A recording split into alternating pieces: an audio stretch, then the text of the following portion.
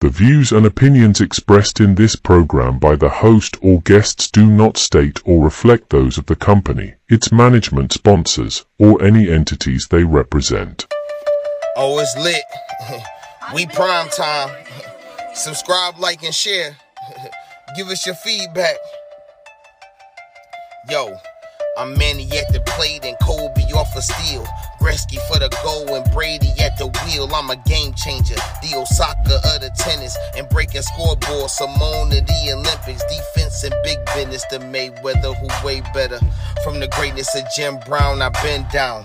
Talking sports before I was off the porch, screaming Bo knows while Jordan was playing horse. Late 80s getting torched by the drive and the shot. 2016 got a ring off the three in the block. They eased to forgot the cardiac kids, Price and Doherty, Bell in the Indian years. This who it is. Your host DeeTrynt, yo, that's a name banger. Come in the streets and talk sports with the game changer. Yo, your host DeeTrynt, that's a name banger. Come in the streets and talk sports with the game changer. DeeTrynt, Game Changer Sports Talk, Industry Sports.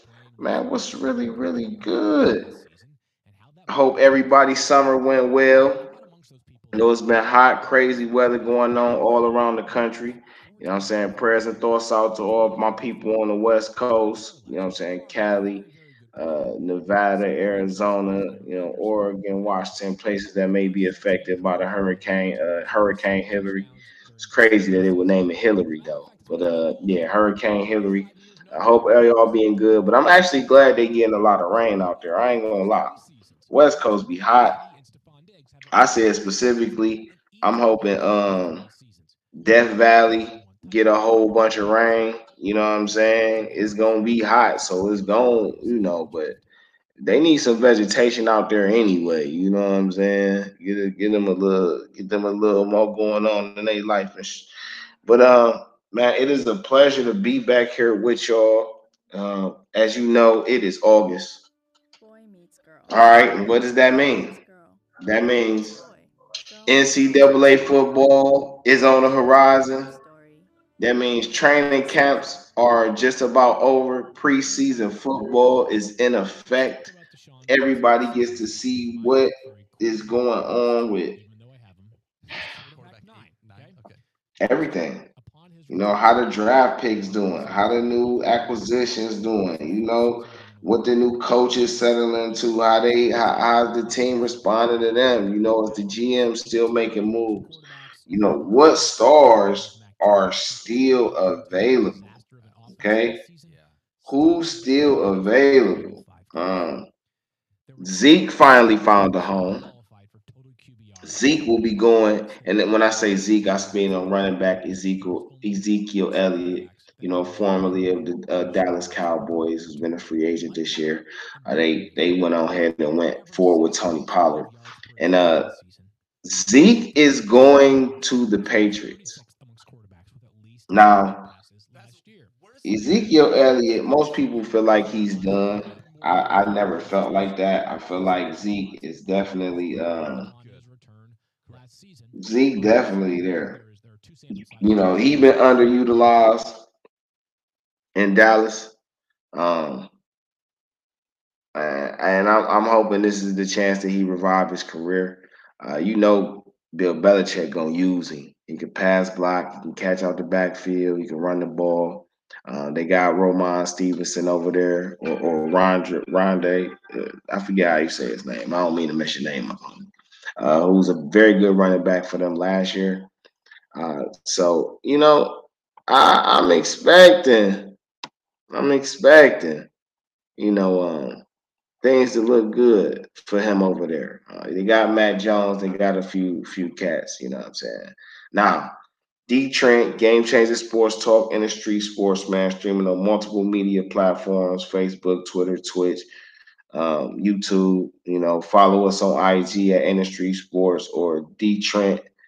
And if you missed the live recordings, all right, you can catch us on Spotify, Google Podcasts, Radio Public, and various other streaming platforms. Just search for the Industry Sports channel. You know what I'm saying? Subscribe like that. And then you can follow the DeeTrynt Game Changer Sports Talk right up under that. Wherever you streaming from, you know, or wherever you viewing it from, you should be able to put your comments in. It should be a link down there if you want to come on and speak your piece about whatever topic is going on, or you just want to talk about your team. Feel free to hit the link. Come on up. You know what I'm saying? And let's talk about it. Let me get your point of view. Um, with that being said, another running back who is not no longer a free agent, Dalvin Cook, signed with the Jets. Now, these the same Jets that just got Aaron Rodgers. You know what I'm saying? Um, Same Jets that signed Alan Lazard and had the offensive and defensive rookies of the year last year, and wide receiver Garrett Wilson and cornerback Sauce Walker.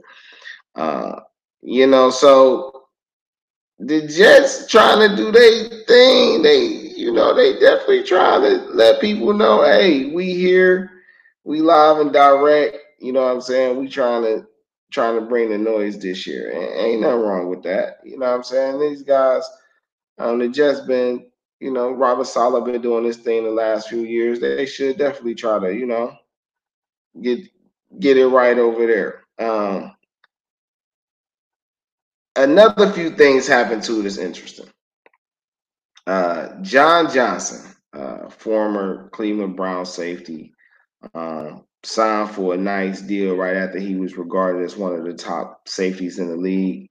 Came over to the Browns playing under Joe Woods, and it just didn't work out for him. So now he is back with the Rams.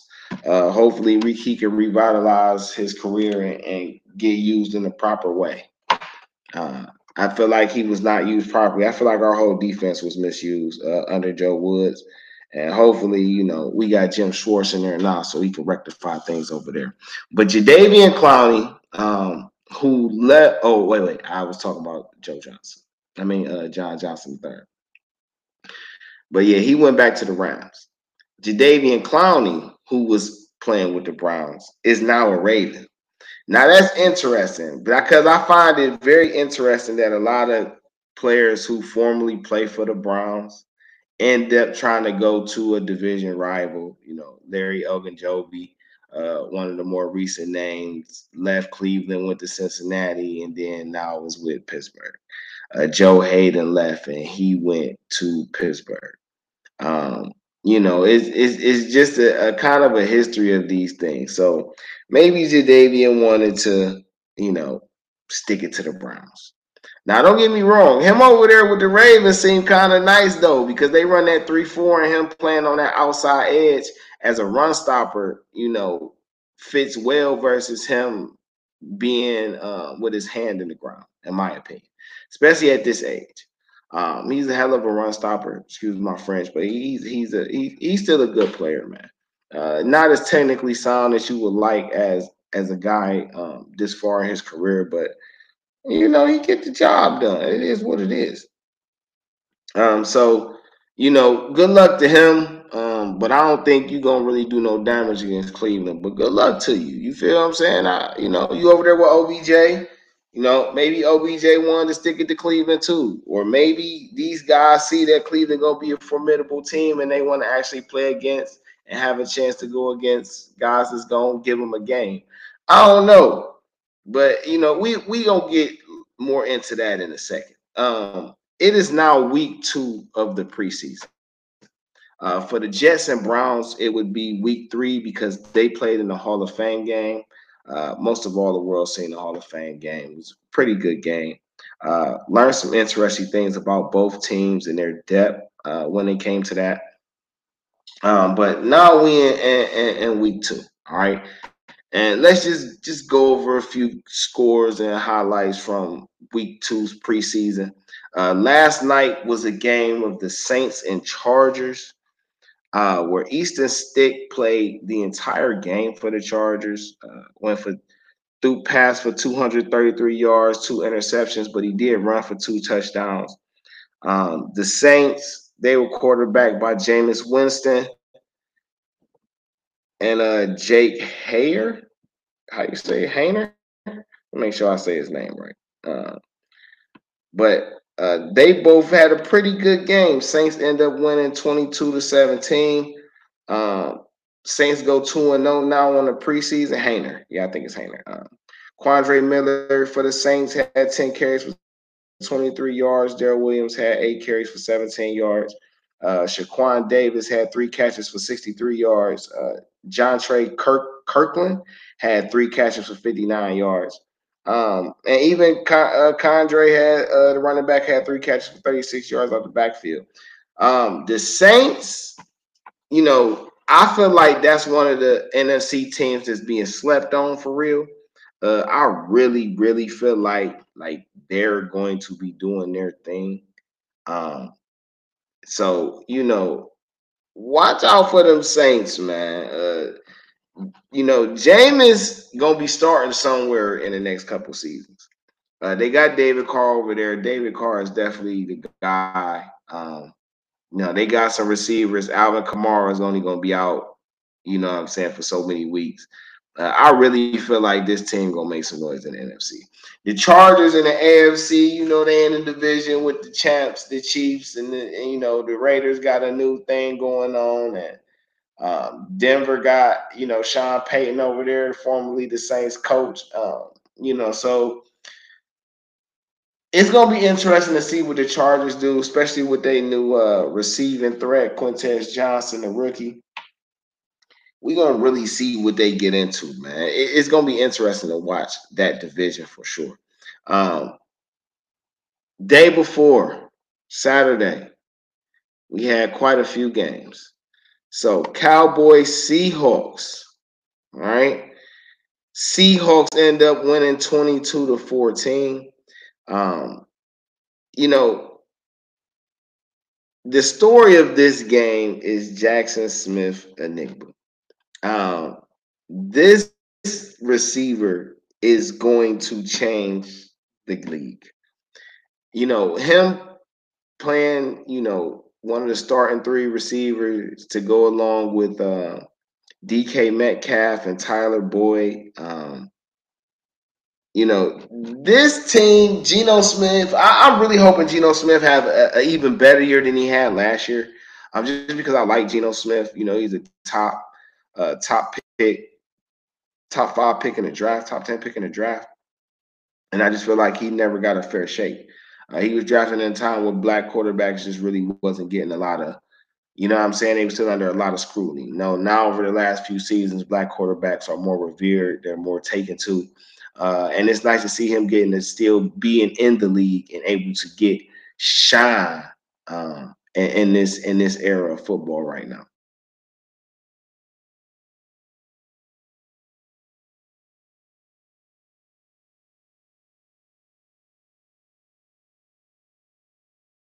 Be special for them, especially playing back. It's pretty good with them.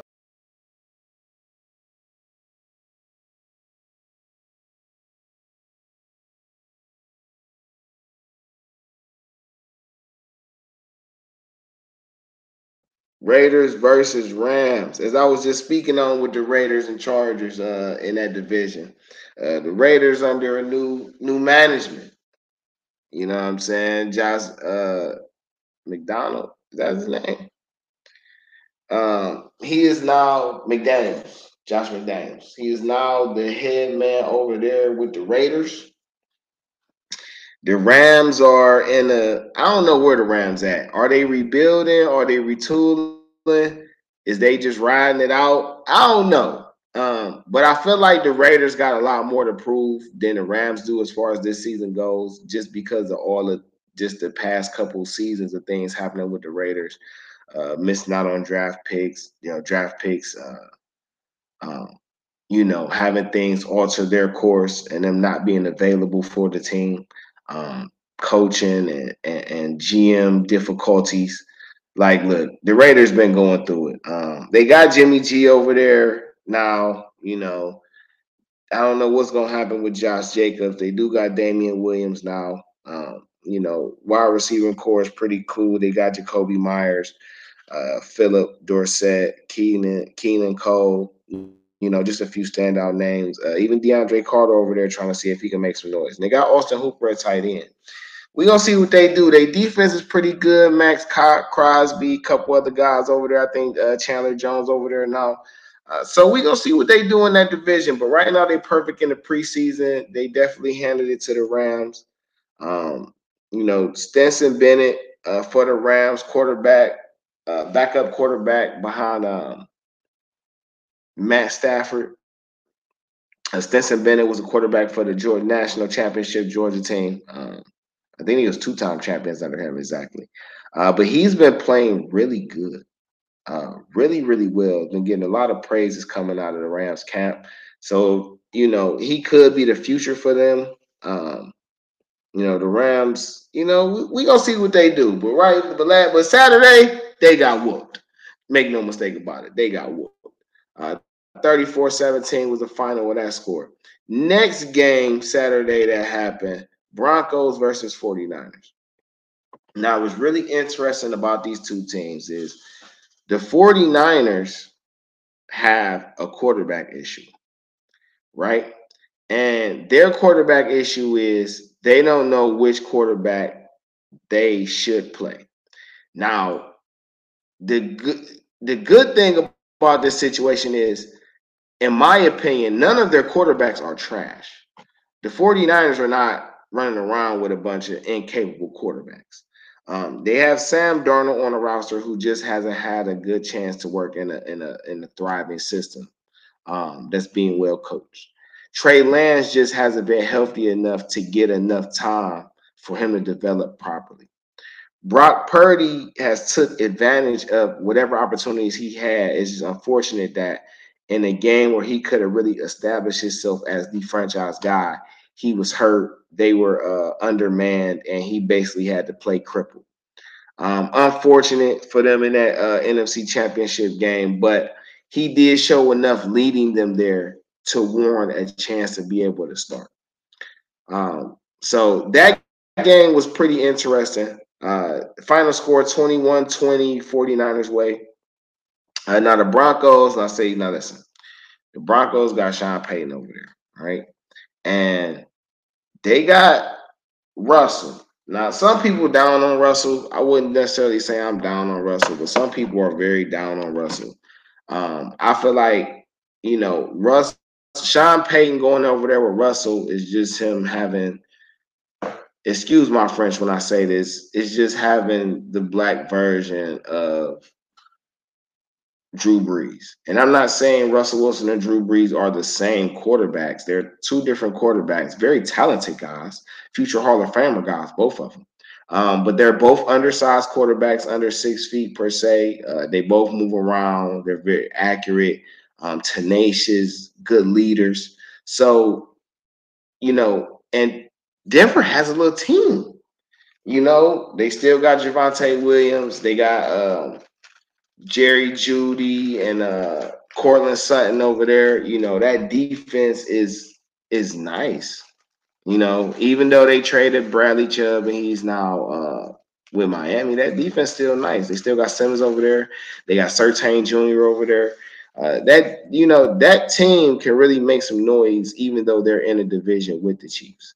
But with that being said, we gonna see how they play it out now. Another game that was happening on Saturday, Chiefs Cardinals. The Chiefs really ran away with this game. As usual, Patrick Mahomes started, and I don't know. So it's been the question, right, of teams playing, how much should they play their starters in the preseason? And I really feel like it's a team by team base determination, right? Because you got so many different teams and so many different positions that need to answer so many different questions. All right. More or less in the foundation of it, they're all asking trying to answer some of the same questions. But some teams are solidified with their starters and they just need depth.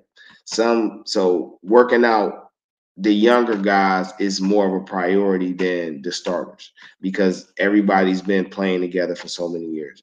You got teams that are incorporating new pieces to their starting lineups. So having that starter chemistry is vital, and some of those guys might play more of the preseason than other teams. Some teams have a system. They just have a way that they've been operating, and that's just how they operate, and they stick to how they operate. There is no right or wrong way to groom your team.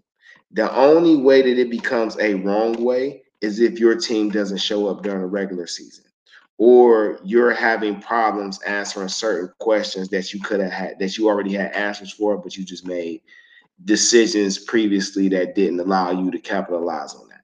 So everybody's different. The Chiefs are one of the teams who always play their starters. The Cardinals will not have Kyler Murray to start the season.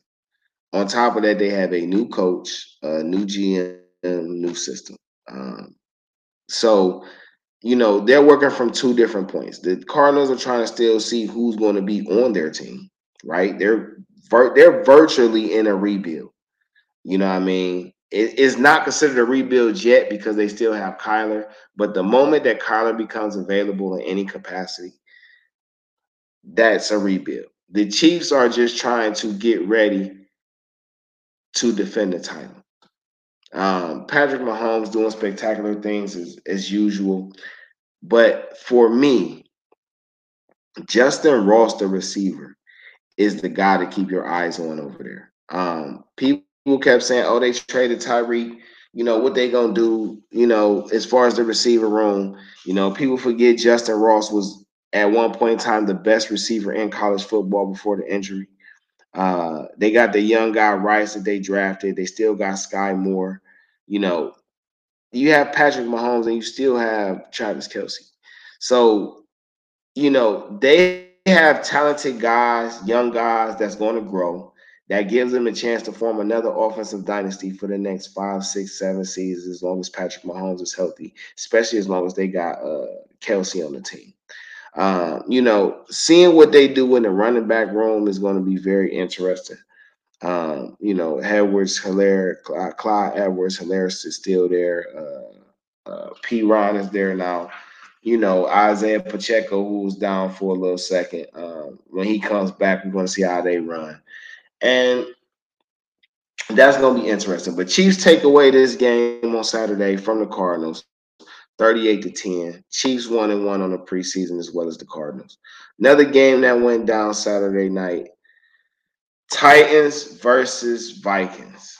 All right. Two teams where the Vikings, right, is one of those teams where they're like a good team, but we don't know, can they compete for the title, right? Like they're a playoff team, but are they a title contender team? And that's kind of like the big question.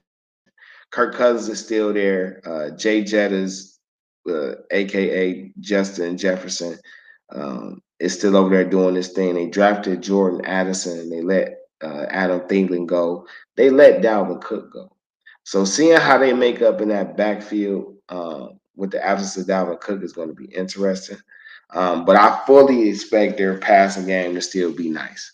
So I think Jordan Addison is going to be nice. And from the reports, he's been nice.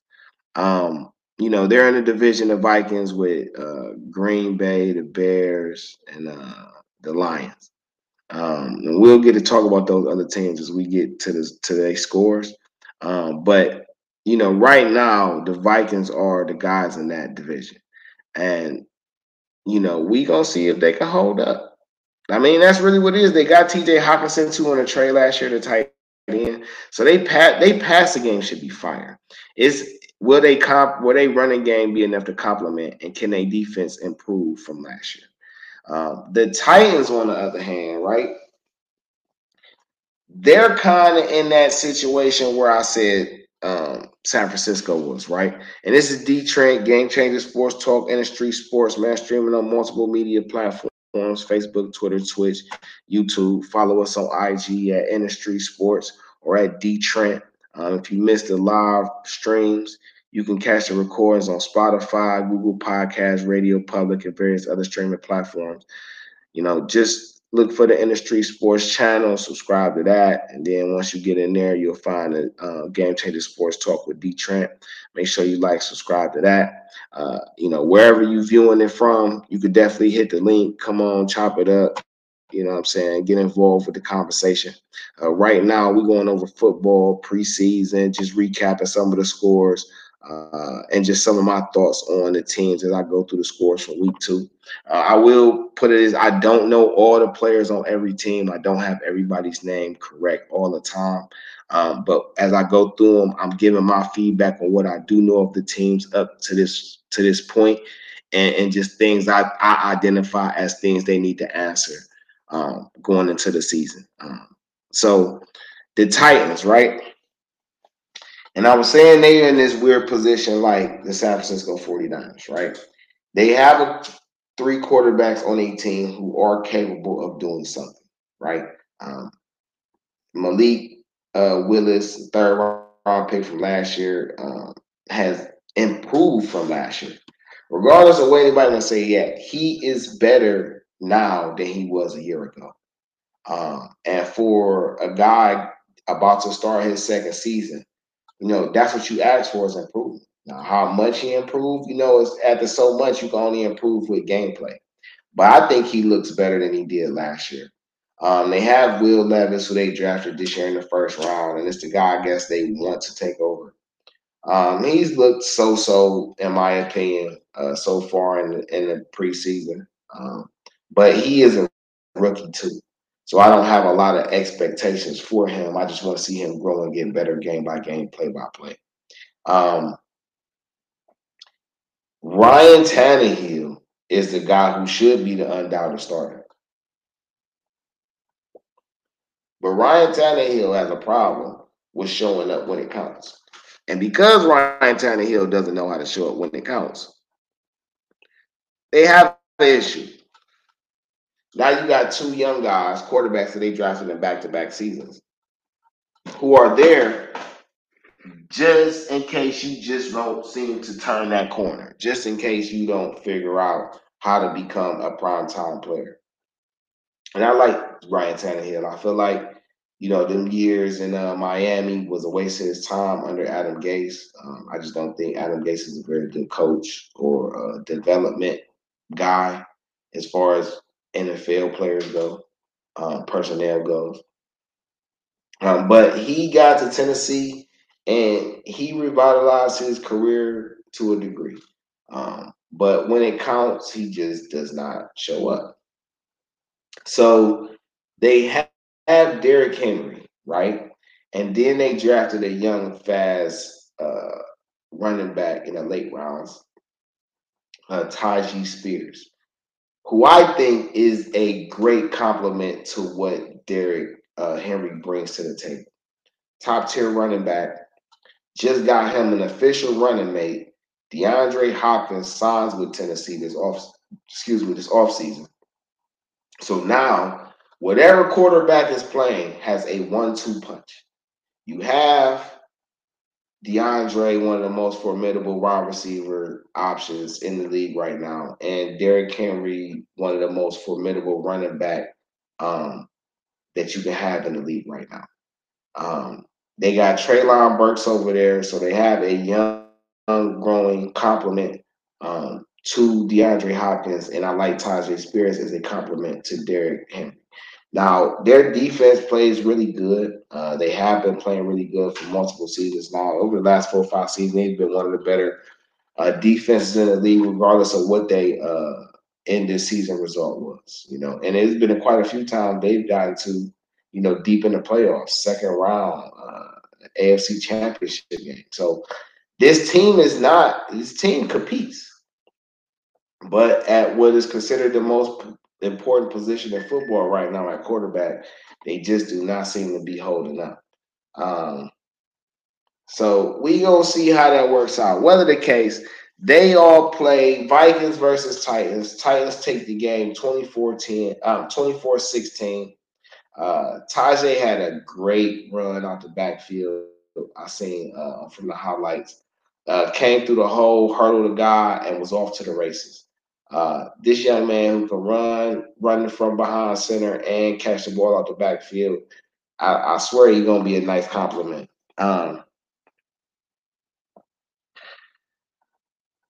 So I don't want to spend too much more time on them.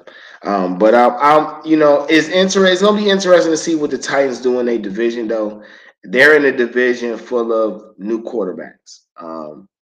For those that don't know, they're in the AFC South.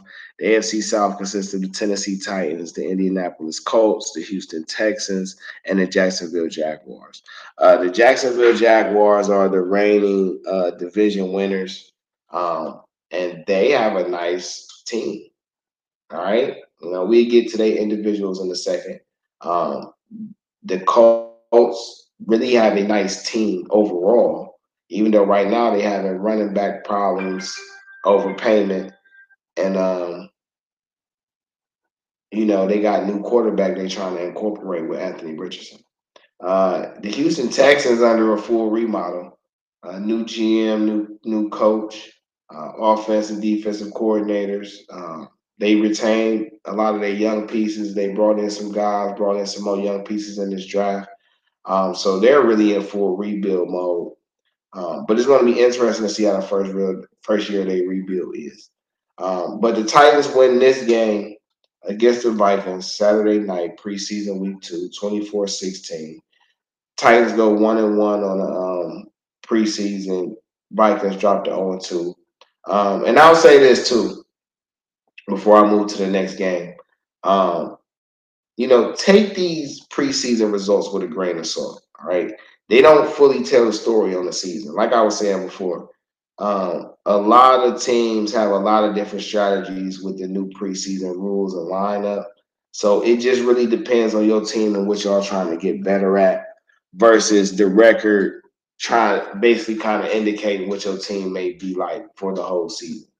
I ain't saying it's 100% is a translation. I'm not saying it's 100% not a translation. I'm just saying take it with a grain of salt. You know what I mean? Look for the context. Packers and Patriots. Now, this is interesting, right? Because the Packers traded Aaron Rodgers and made way for Jordan Love.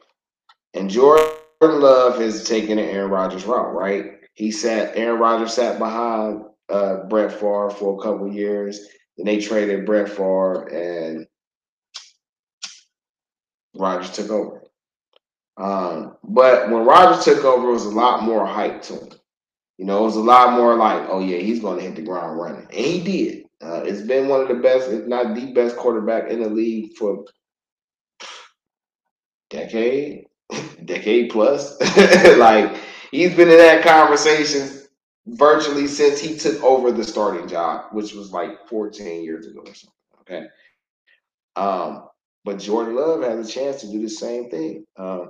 And you know, kudos to the Packers organization, just as a whole enterprise and entity, for just the way they went about retooling this team before they let Rodgers go. They come in with quite a few young guys who can become stars. Romeo Dobbs, Christian Watkins. They got Luke Musgrave at tight end. AJ Dillon, young Corey Dillon's son, and Aaron Jones. They have a chance to really do something, especially with a defense that's been one of the better defenses in the league for the last 3-4 seasons. This is a team who's been to the NFC playoff championship multiple times in the last 5 seasons. So, there's like, hey, can Jordan Love come in and do his thing and keep the train, keep the ball rolling? Or does he need that year to settle in as a full-time starter and then they get back to things next year? A lot's remain to be seen, but they are young. Aaron Jones is a solidified star in this league at running back, and that should help Jordan Love in that offensive line. The Patriots, right? Devastated by COVID. That's the first thing you got to really say when you talk about the Patriots. They were devastated by COVID. In a season where, they had 20 players out because of COVID. Uh, and then even when they came back, it was still a little, and they were trying to figure out the offense. Matt Jones, a quarterback over there. Like I was saying earlier, they signed Ezekiel Elliott. They got a couple receivers over there. And in my opinion, what's not being talked about, which is probably going to be the biggest thing of the season for me, and maybe for national media later. This is Bill Belichick's last year. That's right, folks. This will be Bill Belichick's last year coaching, in my opinion. And I don't know who's gonna take over for him, but this is gonna be an interesting year. I'm also gonna be interested to see who's on the waiver wire at receiver that the Patriots will come in and snatch up. Because if they can get just one or two more receivers over there with some type of name and cachet to go with Jacoby and a couple of guys they got, the Patriots could make noise in their division. Now, mind you, they're in the division with the Jets, the Dolphins, the Bills, and I feel like the Dolphins are going to step it up a level. I feel like the Jets have already made state claim that they're coming for top spot. Nothing else matters, and the Bills are kind of in that little stage where I feel like they looking down on history, right? The Bills are the only team that I can recall that I know of that has been to a Super Bowl four times in a row, and did not win. Right now, this Bills team has been to the conference championship, the American Conference Championship, or or the second round in the last 5 seasons, every year. But for some reason, they can't seem to get over the hurdle. Hold on right quick, y'all. Uh,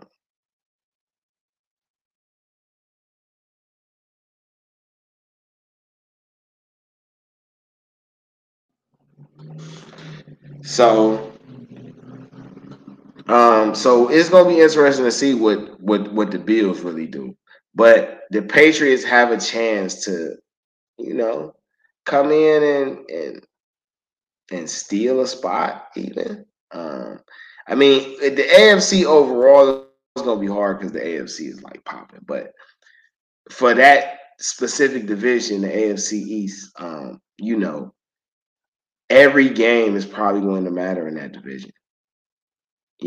Because there's so many people after the throne of that division and in a position to actually contend for that throne.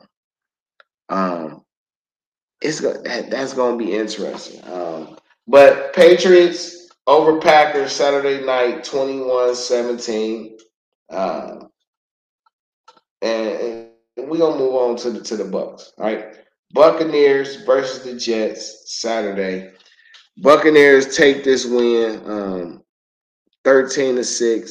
Buccaneers fall to 1-1 they go up to 1-1 on the preseason, and the Jets fall to 1-2. Again, the Jets and the Browns have one more extra game than everybody else in the preseason because they play in the Hall of Fame game. Talked about the Jets a little bit, quite a few times, but so it ain't no big thing that they lost. What is a nice thing though is that Zach Wilson is back playing football, the quarterback they drafted a few years ago, number 2 overall, and he gets to sit behind Aaron Rodgers and develop, like Jordan Love just got to do. And the other good thing about that is Aaron Rodgers is, you know, uh, accepting, embracing. He's embracing, the tutelage role, the tutor role, the help you develop role when it comes to Zach Wilson at the quarterback position. Having Dalvin Cook with Brees Hall, You know, then they got Garrett Wilson, Alan Lazard, Corey Davis in the receiving room. These guys were for Aaron Rodgers. Uh, it has the potential to do big things. The Bucks, look, as long as the Bucks got Baker Mayfield at quarterback, I have no faith in them. I will say this, as I always said about Baker Mayfield: if Baker Mayfield could read defenses, then he'd be a good quarterback. But until he's able to read defenses and tuck his ego, I don't know, man. I think he's a future journeyman backup. Maybe in year 10 it'll hit for him and he'll be matured enough and really buckled in. But I feel like he a student of the game. I feel like he has the talent. But I just don't feel like he will put his ego down enough to really embrace things the way he should to become the guy that he could possibly be for that position in this league. You know what I'm saying? That's the best way I could put that, right? Kyle Trask, maybe he shows up. He has an opportunity though. You know what I'm saying? Threw for 218 and a touchdown. You know what I mean? But you know, the Bucks, we gonna see how it works. I ain't gonna lie. We just gonna see. We just gonna see what happens, man. They still got a nice little team over there, but I do feel like overall, this is probably the year that let them know they're in a rebuild. I think this is the year that they find out they're in a rebuild. Um, and that's okay. You know what I'm saying? Because it might just work out for their favor in the next season. But 13-6 Bucks over Jets. And then another game Saturday night. Was it Saturday? Yeah, Saturday. Uh, what is it? Bears and Colts. Um, I don't think Anthony Richardson actually played in this game, if I'm not mistaken. Um, if I'm mistaken, I don't think he actually played in this game. Yeah, okay. Yeah, he did not. Him or Justin Fields. And again, because you didn't see these guys play, does not mean anything. Everybody has a different strategy when it comes to the preseason. And in my opinion, um, saving your starters for the third preseason game, knowing you got about 10 days to 2 weeks before the actual football regular season starts, is cool because you give your starters a chance to get some good rec in, and then you give them good time for everybody to get back together and get ready for the brutal season. But Colts, Bears, they had Sam Ellinger for the Colts. He went 9 for 14, 124. Um, got sacked once for 11 yards. Gardner Minshew played 13 for 15, 107 yards. Now, these two guys most likely will be backing up Anthony Richardson, top five pick in the 2023 NFL draft this past season, or a couple months ago, actually. So he's probably going to play a lot next week. They don't have Jonathan Taylor. They got Kenyon Drake over there, guy by Jason Huntley, Jake Funk, Evan Hall, Deion Jackson. Just a few guys who could, maybe fill in the role by committee. But, they need Jonathan Taylor, and they need to pay him. I ain't going to get into the running back talk yet, as far as payments and stuff like that, but I am going to say, they need to pay Jonathan Taylor. Ain't no point in not paying him. You need him. Their wide receiver room is going to be very interesting, right? Because of how Anthony Richardson is going to play, right? Now, they got Alex Pierce and they got Michael Pittman. But then you add the fact that they have James Washington Jr., a guy who I think is really talented. They have Amari Rogers, a guy who I think is pretty talented. Josh Downs, a guy that I think is pretty talented. They also have Brashad Perryman, a former high pick who I think still has a lot to give.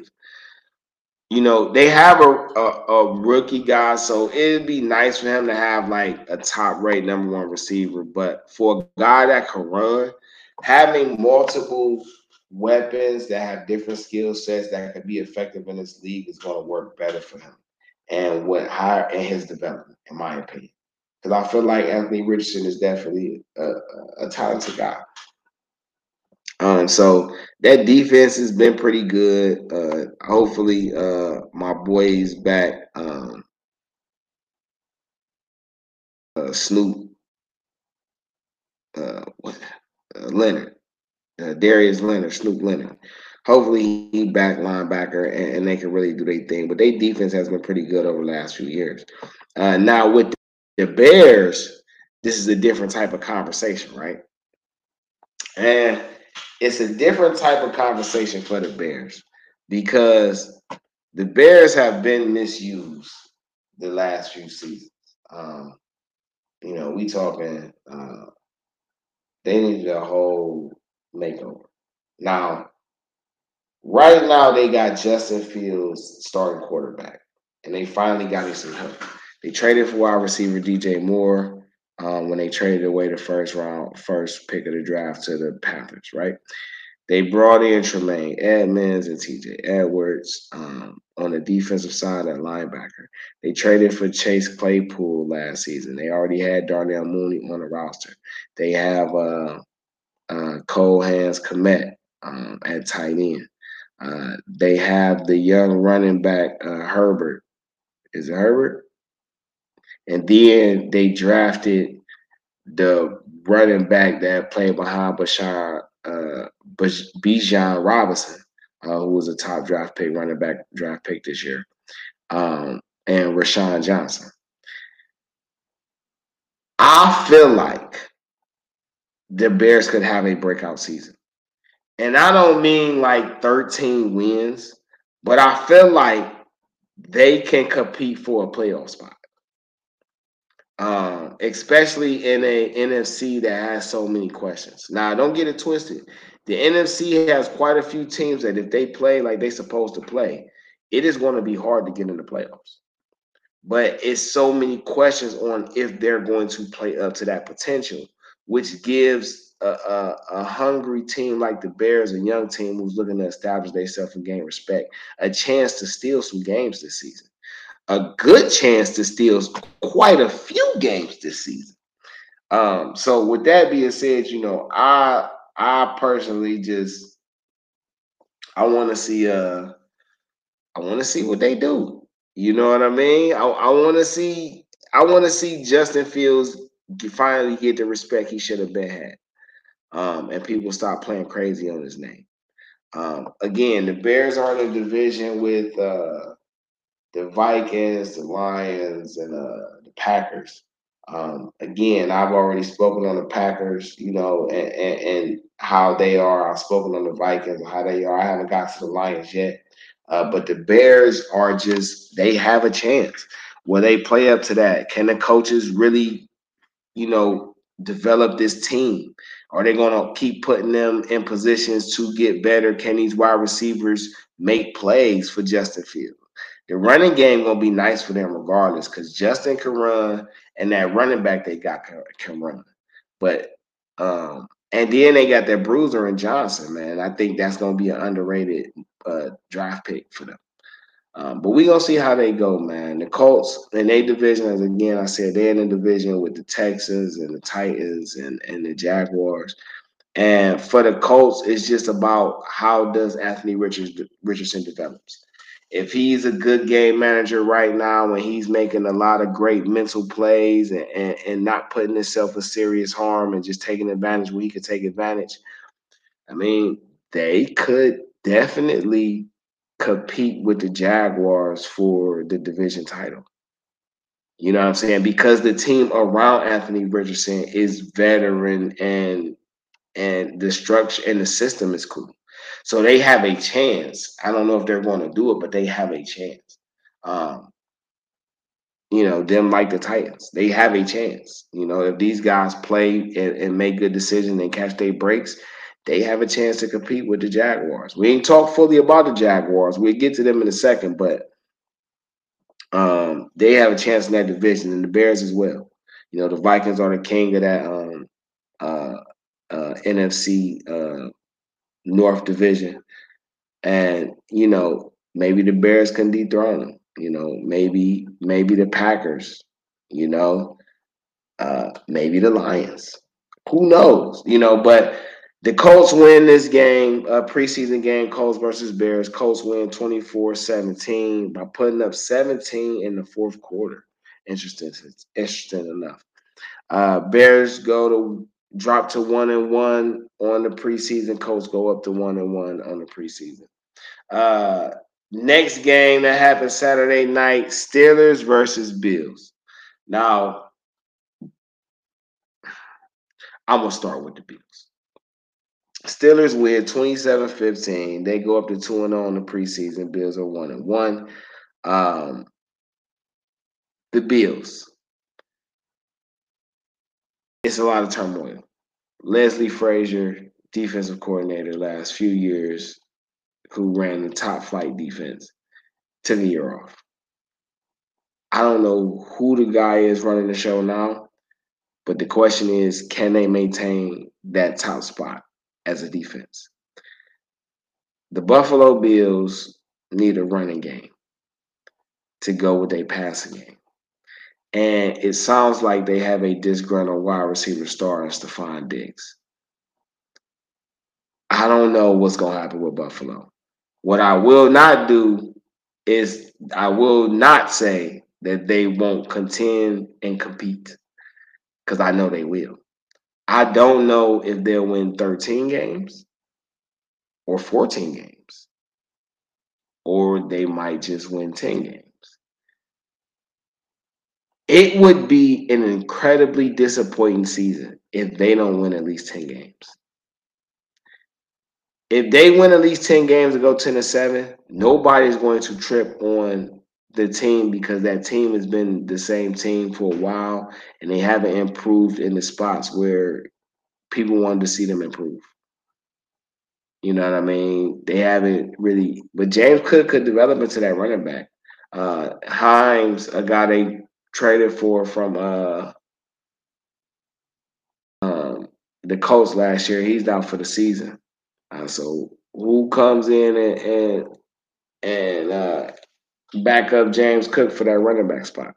I thought his brother was gonna go over there until he went to the Jets. And maybe he just didn't want to step on his brother's toes. Maybe his brother had a chance to really do something out there, and they want to see how it worked. It all remains to be seen. But that's going to be a hot button topic this season, is the Buffalo Bills. DeeTrynt, Game Changer Sports Talk, Industry Sports, streaming on multiple media platforms: Facebook, Twitter, Twitch, YouTube. Follow us on IG at DeeTrynt or at Industry Sports. If you missed the live recordings, you can catch us on Spotify, Google Podcasts, Radio Public, various other streaming platforms.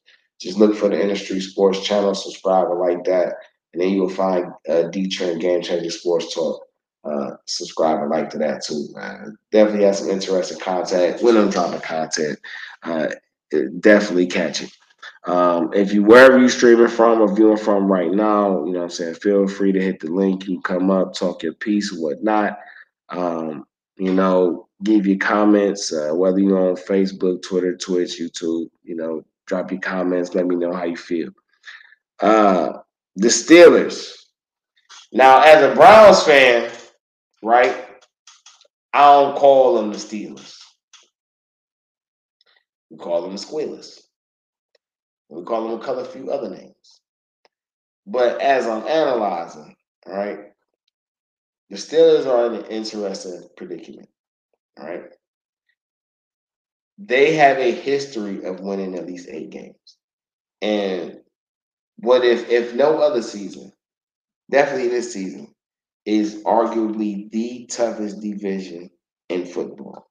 And that says a lot, being that the AFC West is loaded, the AFC East is loaded, the NFC East is loaded. You know what I'm saying? And the NFC North is up and coming. That says a lot. You know what I mean? The Steelers have a chance, right?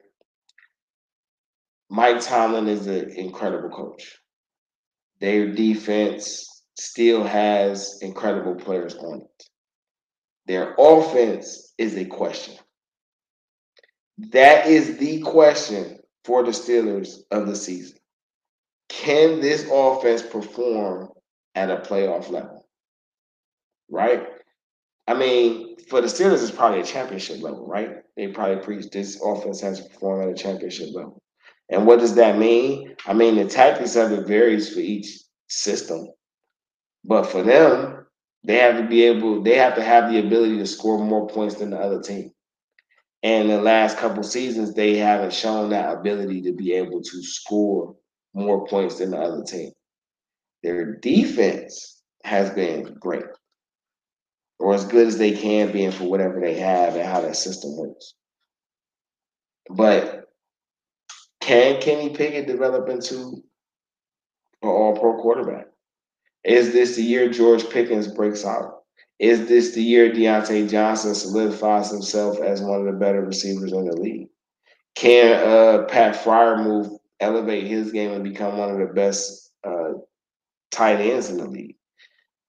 Will Darnell Washington, the young 6'7" tight end that they drafted, how much of an impact will he be on the team? Najee Harris, will he actually get running lanes this year for him to actually be impactful on the game? Again, can Kenny Pickett really win games for them with his arm and from the quarterback position? It's so many questions about what that will that offense do. But they have a chance. Even all that said, they have a chance. If these things go in their favor, Pittsburgh could Pittsburgh could end up with 10 or 12 wins.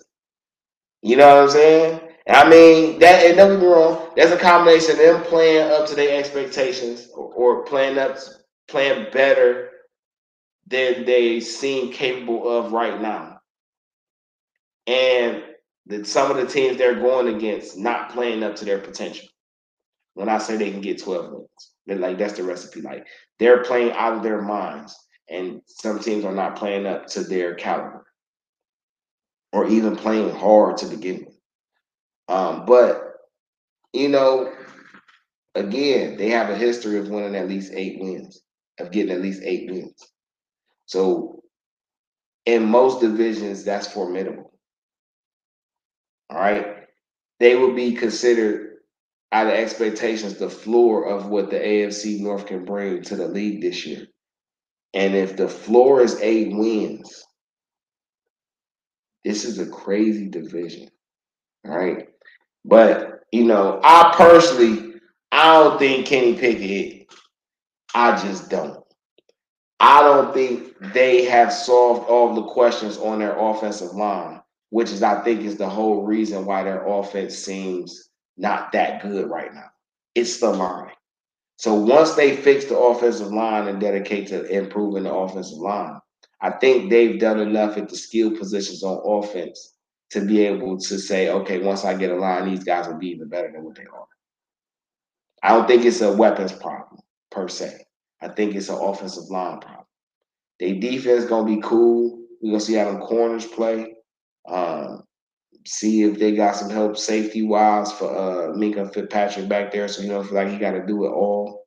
But the Steelers been playing good this preseason. I actually seen them live against the Buccaneers a couple weeks ago, and they've been playing very good this offseason, this preseason. So, but again, I'll stress, how a team plays in the preseason is not 100% indicative of how they will perform in the regular season. Every team has a different strategy for the preseason because every team doesn't have the same questions to answer about their personnel. All right. Steelers go away with this one. Now let's get to the Dolphins and Texans. All right. And we ain't gonna spend a lot of time on the Dolphins and Texans because the Dolphins are good. The Dolphins are good. And they traded for Jalen Ramsey, even though he's going to be out for the first month of the season. They are good. They were good without him last year. What makes you think they're not going to be good with him whenever he comes in? Okay. They drafted the young running back Devon A-Chain. It seems like he'll be week to week with a little shoulder injury. Hopefully, it's not anything crazy or severe. And he have about 3 weeks before the regular season starts, so he should be good. Tua Tagovailoa, Jalen Waddle, Tyreek Hill, Raheem Mostert, Jeff Wilson Jr. Like this Dolphins team, that defense, that offense, I ain't gonna lie. They seem primed to take the division crown from the Buffalo Bills. Like they seem like it's their year.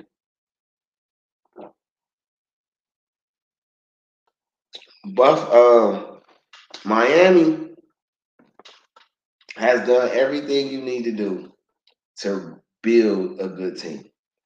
Even without a first round draft pick this year because their owner was into some crazy things. Like the Dolphins really have a good team. They got a great team. You know what I'm saying? Like they have a really good team. But can Tua stay healthy all year? If Tua stays healthy all year, he's probably in the MVP conversation. There is no answer for Waddle and Hill. There is no answer for those two. I'm sorry to tell you. Your only answer is taking Tua out the game or keeping him under so much pressure he doesn't have time to get them the ball. But these are guys who can catch passes on routes or take the ball from the backfield or quick hitches and still be effective. Again, it's going to be hard to guard these guys.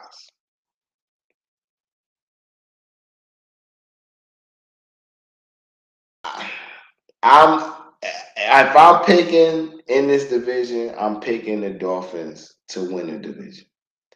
And building off what they did last year, I don't think it is out of the realm to say that the Dolphins could win up to 14 games this year. It's not out of the question to say that they could get hot and win 15 games this year. And I know the AFC tough, but the Dolphins have the right combination of veterans, stars, good role players, young guys who are still emerging, playing together for multiple seasons, having winning championship pedigrees on their roster, like chemistry, unity, continuity. Like they have such a great combination of these things. If we gonna say any team has a chance to contend with the Chiefs right now, based on resume. I mean, of course, you're gonna put the Bills up there because they've been going. But the Dolphins seem like the formidable challenge right now. They win this game over the Texans preseason Saturday night, 28-3. We gonna see how how I keep calling Buffalo, how the Miami Dolphins perform. The Texans, on the other hand, on the whole opposite end of the spectrum. The Texans are in rebuild. Quarterback C.J. Stroud, running back Damian Pierce, wide receivers John Michie III and Tank Dell now. They also got Nico Collins,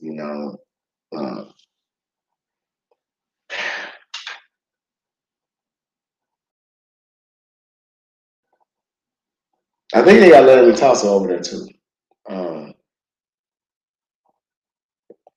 a defense that's getting better.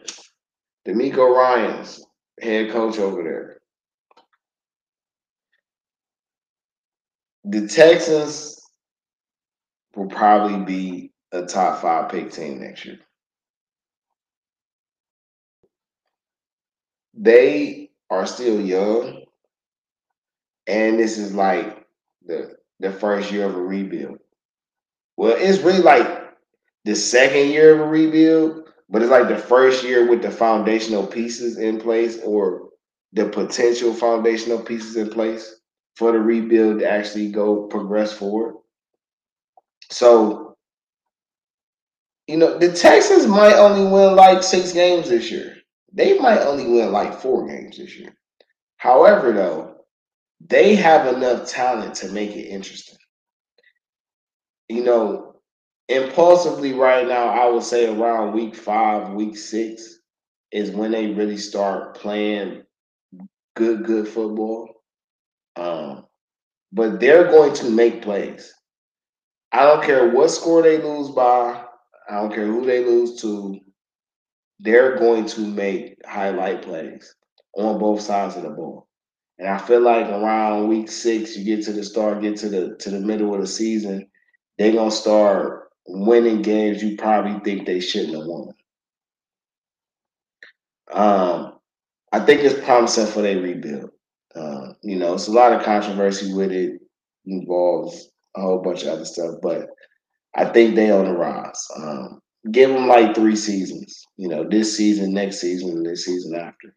Acquire more talent, get some more guys over there, get the philosophy all the way down, or at least a little more incorporated. And they gonna be good over there, them Texans, man. They gonna be all right. But this year, we just gonna see how they stars play, how Will Anderson develops, how CJ Stroud develops. What else does that offense need to put around him to be, a franchise player and Super Bowl contender? What other pieces they need to put around Will Anderson on that defense to make him formidable and make that defense as formidable as it once was in its glory days. But again, Dolphins 1-1 on the preseason, Texans 1-1 on the preseason, Dolphins take it 28-3. The first game and the last game, well, the first game viewed, but the last game we're going to talk about from Saturday's preseason week 2 in the NFL 2023 is Jaguars and Lions. Now, the Jaguars ran around with this game 25-7 to go 2-0 in the preseason, and for the Lions to go 1-1 in the preseason. But what's interesting about these two teams is the Jaguars are now coached by Super Bowl winning quarterback. I don't know, I say quarterback. He's a former quarterback, but he's the head coach now, and that's Doug Peterson. He didn't win a quarter. I don't think he. I don't. I have to check that. Doug Peterson could have won a championship as a backup because he played backup for quite a few people. But he won one as a coach with the Eagles in 2017. That I do know. And last year he took over the Jaguars, and they had a slow start, but they ended up making it to the playoffs. And he has Trevor Lawrence as quarterback. He has Travis Etienne. Etienne is the running back. They brought over Dearness Johnson from the Browns, who's a very good young player, in my opinion, and a good complement to what Etienne brings to the table. They went and got Christian Kirk out of free agency 2 years ago, or last offseason. Then they traded for Calvin Ridley in the middle of the season. And they have a few guys over there. That defense is getting better. Josh Allen over there, Trayvon Walker over there. Like, they got some guys over there, and they building it back up. They are the lead dogs in that AFC South division for right now. And if they put it all together, man, that Jaguars team, hey, they gonna be really giving people some problems. You know what I'm saying? Calvin really returned back to form with Christian Kirk over there. They use Etienne and they got Evan Ingram over there at tight end. I'm saying they could get to like 11 wins. I think they can get to like 11 wins. Um, if they get past 11 wins, though, they're playing out. That defense is rocking. But I think they can get to 11 wins. I think they could sweep their division. Um, and then it's just about winning 4 or 5 more games against the rest of the league. So, and I think that's feasible for them. I think they can get, they can they can get in. Um, but they shouldn't go under 9 wins. I don't think. But I do like the Jaguars. I do like what they bring. Now these Lions different. The Lions have Jared Goff, Teddy Bridgewater, and Herndon Hooker uh, as their quarterbacks. Jared Goff played exceptionally well last year. Number one overall pick. Teddy Bridgewater is a former first round draft pick as well, I believe late first round, right? And then Herndon Hooker went in like the second round, I think, or maybe even the third. I think he went in the second round though. And I think they got a good quarterback situation right now. They running back room right now with Jahmyr Gibbs. I was high on Jahmyr Gibbs. I like Jahmyr Gibbs. I think he's going to be a phenomenal player in this league for years. Um, they got nice receivers over there with Amon Ra and Jameson Williams. Um, listen, they played better than expected last year. I'm not saying that the Lions probably going to repeat and play better than expected, but I would like them to. They in the NFC North division again, with the Packers and Bears and Vikings. And, maybe they may not get a playoff spot this year, but they could play playoff spoiler from the beginning. They could win some games that people would think they would lose and really put some teams in bad positions when it comes to playoff rankings or playoff admission when you get towards the meat of the season. Um, But they're well coached over there. Dan Campbell is doing his thing. Shouts out to him. I really like the weapons that they putting on that offense. I like what they're doing with that defense. Aiden Hutchinson has been doing his thing. They got my guy Brian Branch over there, who I think is going to be a player. Who are you talking about? Detroit? I just Yeah, came back in. Who are you Lions. talking about? Detroit? Yeah, the Lions. Oh Yeah, yeah. Lions gonna be a problem. I mess with them Lions. yeah. I was saying that I think I don't, they in a nice division with that AFC with that NFC North. But I really think they can play playoff spoiler from the jump. They can put some teams in some bad predicaments when it comes to playoff admission time. Because I think they have players that can get explosive. They got guys on that offense who could, they got receivers that can hit you for 150, 200 yards in the game. They got a guy in the backfield that can hit you for 100 yards rushing, 100 yards receiving in a game. They have quarterbacks on a team who have talent, who have already proven that they can do big things in this league. So, that's a team to watch out for, man. Jaguars over Lions 25-7. And that was the first game Saturday. Now let's get to Sunday, and then we're gonna get to Thursday, which is what I really want to get to. All right. So Friday, the 18th, it was 2 preseason games. Bengals versus Falcons, which ended in a tie. Now, the Bengals specifically, right? They are considered the number 2 team in the AFC. They've contended, they've been to a Super Bowl and been back to the AFC Championship game in back-to-back season. The Chiefs are the team that has been to the Super Bowl and won a Super Bowl. So those 2 teams are the cream of the crop. They came back with Joe Mixon. They came back with all their receivers. They got Joe Burrow. They added to that offensive line to improve it. They did lose Jesse Bates to the Falcons in free agency. But they drafted some guys who should be able to fill up the void. Their linebackers is a growing team, a growing group who is getting a lot of respect in this league. And they have a couple corners over there who could probably, turn into something. Um, the Bengals, the Bengals right now, going off resume, are one of those teams. And they're in a stacked division, the AFC North. All right. Baltimore, we'll get to Baltimore in a second, but Baltimore has what they have. The Browns have what they have. We talked about the Steelers and what the Steelers, could possibly do. But the Bengals, look, if the Bengals come out and they play to their best of their ability, the Bengals could win like 12, 13 games. You know what I'm saying? Now, if you've been with me, you can see how I've been doing it. Like, as I said before, I'm only giving the knowledge that I know about each team up to this point. Going over their scores and some of the stuff from their preseason games in week 2 of the 2023 season. And just saying what I feel like, is the things to watch out for.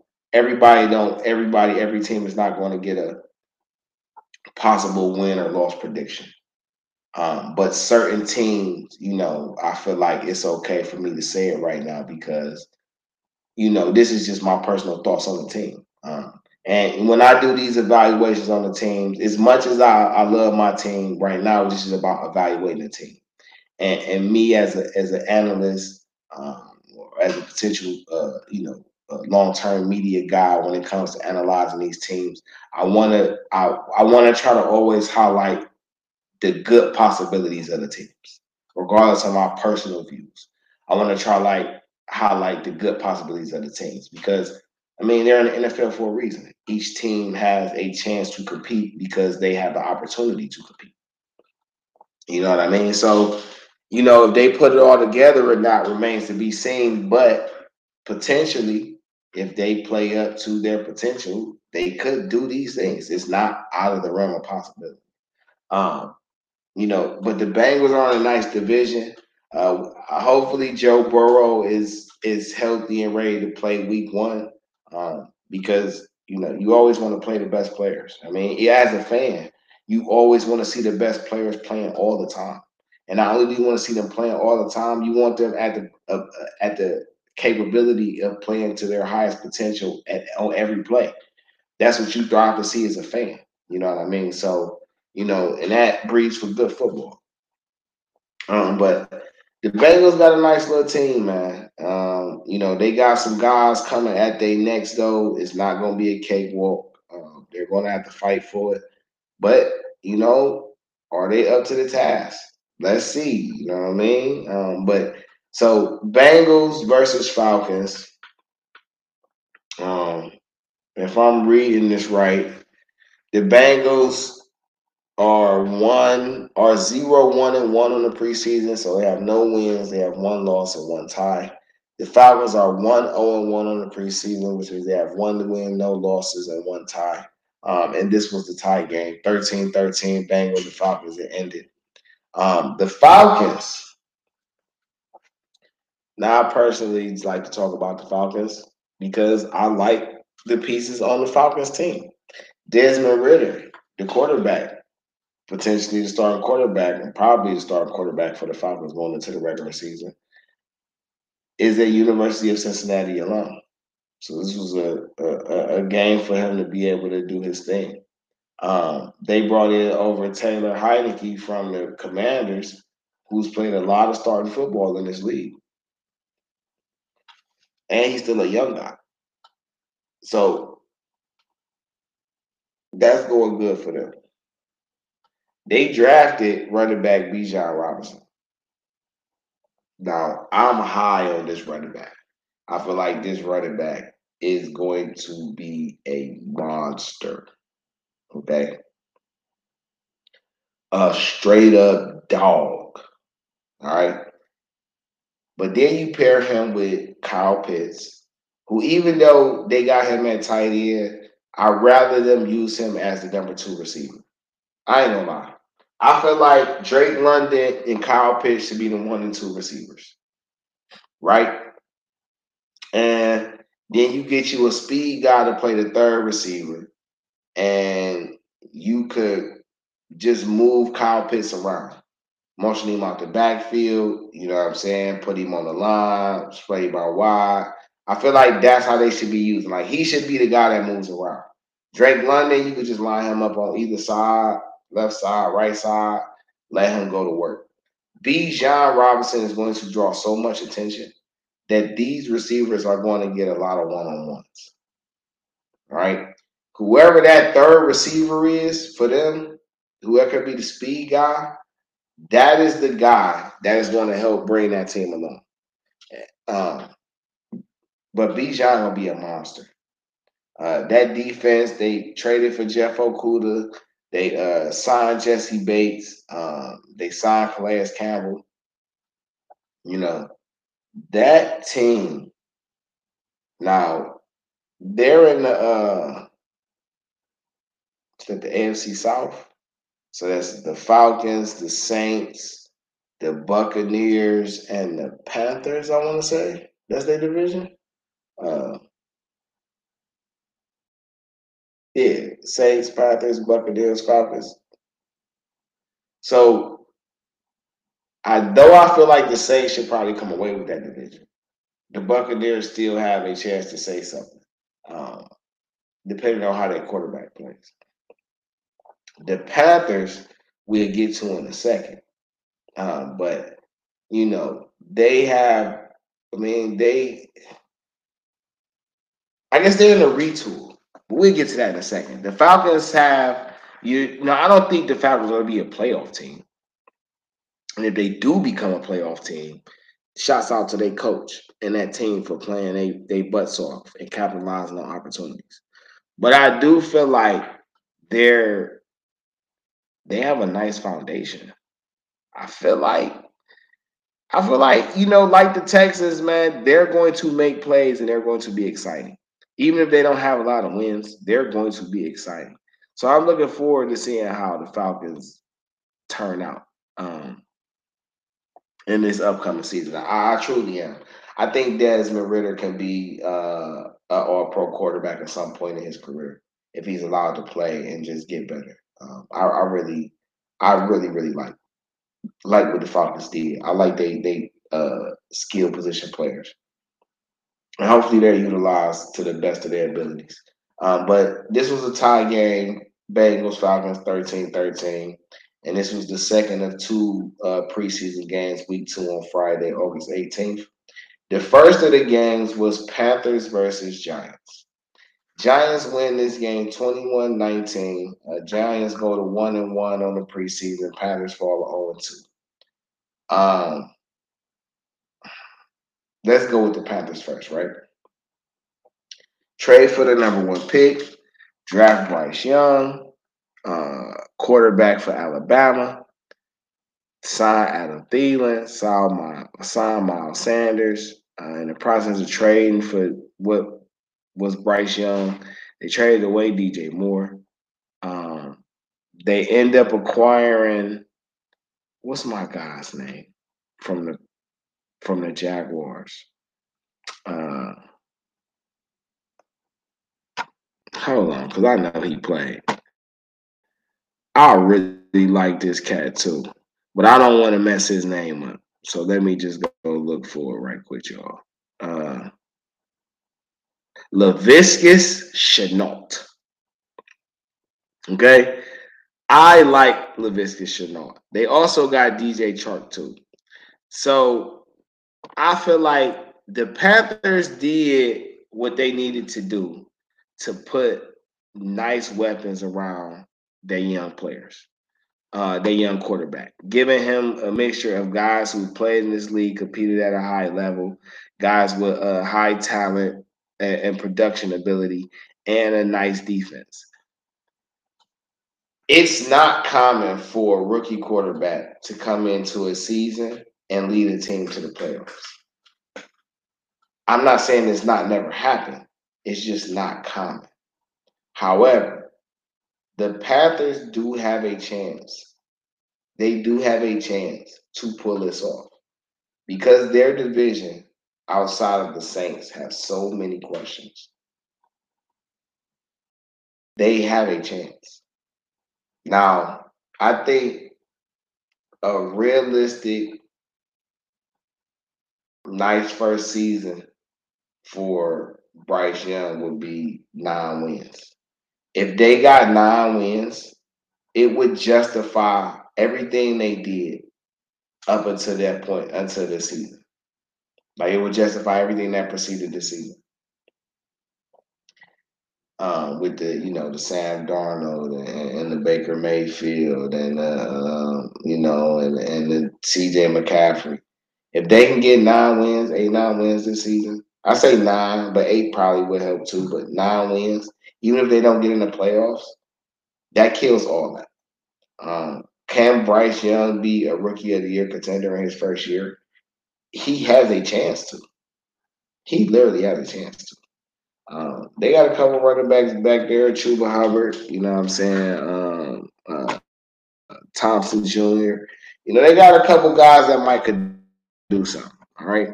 But overall, the Panthers, they in a retool.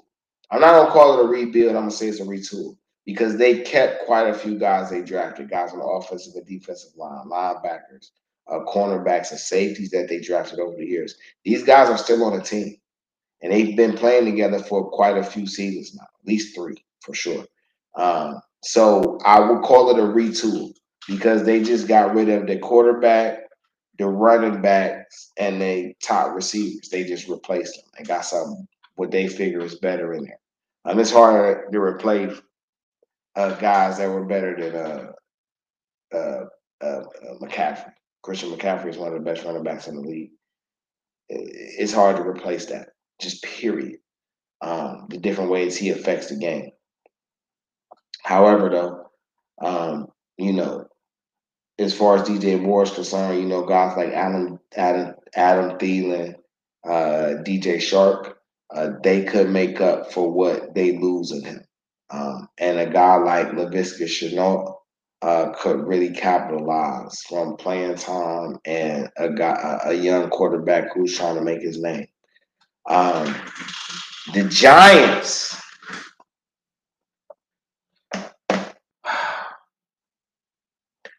Personnel-wise, the Giants got a good team. Like personnel-wise, front to back, the Giants got a pretty nice team, offense and defensive-wise. They got guys on the defensive line who are formidable. They got guys in the secondary who are formidable. They have weapons on offense that are formidable. They have a coach that I feel like is fire. Brian Daboll is a very good coach. The issue I have is, how did Daniel Jones get $40 million? I'm just asking, what did he do in his previous 4 seasons that warranted, no, 5 seasons, that said he earned $40 million a year? All right. I question that. And what makes me question this even more is because he got $40 million a year, but you didn't want to pay Saquon 15. People will say Saquon was hurt. But every year that Saquon wasn't hurt, if I'm mistaken, y'all have been to the playoffs. So that checks. If he's healthy, y'all are a playoff team.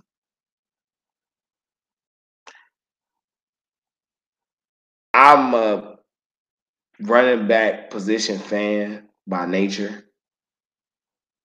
So that's maybe one of the things. I was definitely a Saquon Barkley fan. He is a Saquon Barkley fan. Maybe that feeds into it too. But I just didn't understand that. However, though, for this season, the Giants could win their division. Now, of course, the Eagles are still there. And we're going to talk about the Eagles in a second. Of course, the Eagles are still there. Of course, the Eagles have a good team. But the Giants have a nice team. And they have a nice coach. And if that coach upgrades his tutelage and his team plays better than they played last year, I don't think they're a title contender because I don't believe in Daniel Jones. But they could win a division. They could get to the second round. If they play up to their full potential, they have a shot of competing to be in the NFC Championship game. If they play up to it. If Daniel Jones plays like a $40 million worth of quarterback, Saquon does his thing, that defense plays, they could fight for a spot in the NFC Championship game. They could. I don't know though. I just don't know. But I do like the personnel in their team. I do like their coach. And we're going to see what happens, right? But Panthers, Giants, first game on Friday, this past Friday. Giants 21, Panthers 19. Thursday night football. Okay, so before we do that, right, let's do two things. DeeTrynt on Facebook, Twitter, Twitch, YouTube. If wherever you watching this from, you can hit this in the chat. All right, should be a link in the chat. You can come up, talk your piece. You know what I'm saying? Get in the comment section, leave your comments. You know what I mean?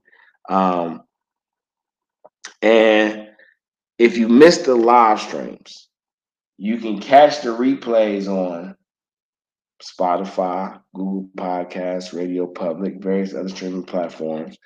Just look for the Industry Sports channel, subscribe to that, click onto that, and then subscribe to the DeeTrynt Game Changer Sports Talk Show. Subscribe to that. You know what I'm saying? Leave comments. You know what I'm saying? Chime in, man. Listen, I know everybody don't want to just hear me talk all the time, but I feed off good energy. So if you got something you want to say, come on up, talk it with me. Let me know what's going on in your world. How you feel about things that's going on, all right? Before I get to the Thursday night game, Monday Night Football tonight, FedEx Field, Landover, Maryland. The Baltimore Ravens will be going against the Washington Commanders. Okay? The Baltimore Ravens are going to be one of the most watched teams this NFL season. Why? Because Lamar Jackson is back. And Lamar Jackson got a contract. He also got Odell Beckham Jr. He also got Zay Flowers. Rashad Bateman should be returning at some point from his injury. They have Isaiah Likely. They have Mark Andrews. They just signed Melvin Gordon, running back, and J.K. Dobbins should be returning at some point in time. On top of that, they have a whole new offensive system with Tom Monken, and they should be throwing the ball more. So the guy that they're used to seeing run all the time is now about to be passing, and he has some dynamic weapons that are very fast. The whole league gonna be watching. That defense that has, Marcus Williams and Kyle Hamilton in the safety room, that has Patrick Queen and Roquan Smith in the middle linebacker roles. Marlon Humphrey on the outside. Like, whatever he got, 5 guys on that defense who are Pro Bowl caliber players, at least. At least. I ain't even mentioned it. We just saying those 5. So they have a formidable team. They're not just no cakewalks. If this offense plays anywhere up to its potential, it is a murderous season for the league. Okay. Lamar is too fast to catch. And if he's passing dynamically to a Odell, a Zay, a Bateman, a Andrews, if you're getting good production from Lamar running, but not also him return and rehab J.K. Dobbins and getting what Melvin Gordon can give you when he plays up to his potential. Dog, these cats lightweight got a little squiddy. Like they really like it's up. So they will be watched. All eyes will be on them. Listen, y'all. This gonna sound real crazy. And I'm not saying this is going to happen because every team in the AFC and majority of the NFC is very competitive and very talented teams. But with the weapons that the Ravens got, if they play up to their full potential, the Ravens could win 15 games. Now, like the Steelers, this will be a combination of them playing up to their potential and certain teams not playing up to their potential. But to be honest, if they play up to their potential and every other team plays up to their potential, they could still win 13 games. Like the team is really that good. Like they could do it. You know what I mean? So again, as I was saying earlier, the AFC North is like the most competitive division in the league. They literally have 4 teams that could be in the playoffs. They do. You know what I mean? And that's it's gonna be interesting to see how the Ravens turn out. But they play tonight, 8:00 in Washington versus the Commanders. Again, every team has a different philosophy. I don't think you're going to see the Ravens starters. You may not see them till week 1. The Commanders may play their starters. They may not. It just depends. The Commanders are in a different position. The Commanders have new quarterbacks. Sam Howell, a guy they drafted, who could take over the spot, shows to be the guy. They brought over Jacoby Brissett just in case, a quality veteran who could lead the team to the playoffs, given a chance, in my opinion, anyway. Brian Robinson is back healthy after a year removed from his incident. Anthony Gibson is a guy who could really be a X factor piece for them. Terry McLaurin, Curtis Samuel, Jahan Dotson, Logan Thomas at tight end. They have a chance to make some noise. They have a defensive line who was one of the best defensive lines in the league, especially talent-wise. Chase Young, Montez Sweat, Deron Allen, Jared Payne, Deron Payne, Jared Allen. Like they have a squiddy. They got some guys in the secondary. They drafted Emmanuel Forbes. They got the one linebacker, Jonathan Davis, who they got from 2 years ago, who I think is nice. They have a chance. They are in the AFC East. The Commanders are with the Eagles and the Giants and the Cowboys. And these Commanders, the real question for them is how their offense going to be. Because the new offensive head guy over there is Eric Bieniemy. And we all know Eric Bieniemy from the Chiefs, who's been looked over for head coaching jobs for years. He gets a chance, and we get to see how one of his offenses work under his full direction. So that is going to be the watch of the season. For me, he has to compete for 10 wins. For all those talks about can he run an offense be legitimized. he has to get 10 wins. And he has to get 10 wins not just solely on him, but because Ron Rivera is a guy who's a quality head coach in this league, who has been to a championship game in this league, both as a player and as a coach. Um, and he's a defensive guy. So if you got a high quality defensive guy on your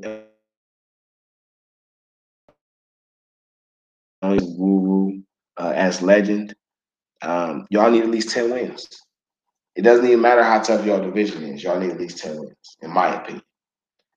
Just for all the other chatter to die down, you need at least 10 wins for sure. You know, Terry McLaughlin has to McLaurin. I'm sorry, Terry McLaurin. I'm so sorry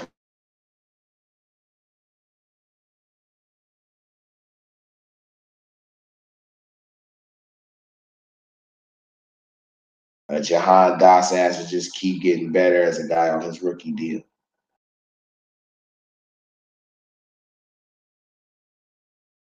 And you know, can Sam Howell do the thing, or would Jacoby need to come in and save the day? A lot of questions for that team. I don't know if they can win the division. I'm not saying it's impossible. I'm just saying I don't know because I don't know how that offense is going to play to judge them properly. But I feel like they need at least 10 wins. Now, understand if they get 10 wins, somebody in that division, but I ain't going to necessarily say that because outside of that division, it's only in the NFC, outside of the NFC East, there are only like 2 or 3 other teams that legitimately you could say right now should win double-digit games. So it's not impossible for that entire division to win 10 games. It's not impossible, especially in the NFC. It's not impossible. But I feel like the Commanders gonna need to get 10 wins. If they get 9, I guess it could be cool. But double-digit wins puts a big statement on all the chatter surrounding certain guys in a organization. And the organization as a whole, with the name change and the owner ordeal, and you know, setting us home for the new regime and new ownership and their tenure, they need 10 wins. But Ravens Commanders tonight on ESPN. Commanders are at home, and it should be a good game to watch. Now, you know, everybody who been rocking with me for the last, you know what I'm saying, hour 40, I appreciate you, you know what I'm saying?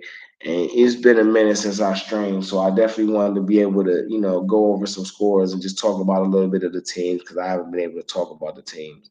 I haven't been available. But now we get into what we came from, okay? This is really the heart of the show because this is just what I like to talk about the most. And that's these Cleveland Browns. This is where we come from. All right. And it's a nice little ordeal to unpack when it comes to these Browns. You know what I'm saying? It's a nice little joint to unpack. So we gonna get into it. All right. We gonna talk about what's going on. They played Thursday night against the Eagles. And when they played against the Eagles, it was a pretty nice game. Score ended up 18-18 in a tie. The Eagles have one of the best front sevens possibly in the league. That combination of Davis, Jordan Davis, Jalen Carter, Fletcher Cox. Then you got Nolan Smith, Brandon Graham on the ends. And I think they got Johnson. I think they got a guy named Johnson on there. I'm not sure. That may be the Jets. But then they got Nakobe Dean and Zach Cunningham, and they did have Miles Jacks, but I just read something that said Miles Jack is retiring. And just to get at a couple of thoughts. I commend you, Miles Jack, for going with what you want to do versus feeling obligated to stay a part of something you don't want to stay a part of. Just flat out.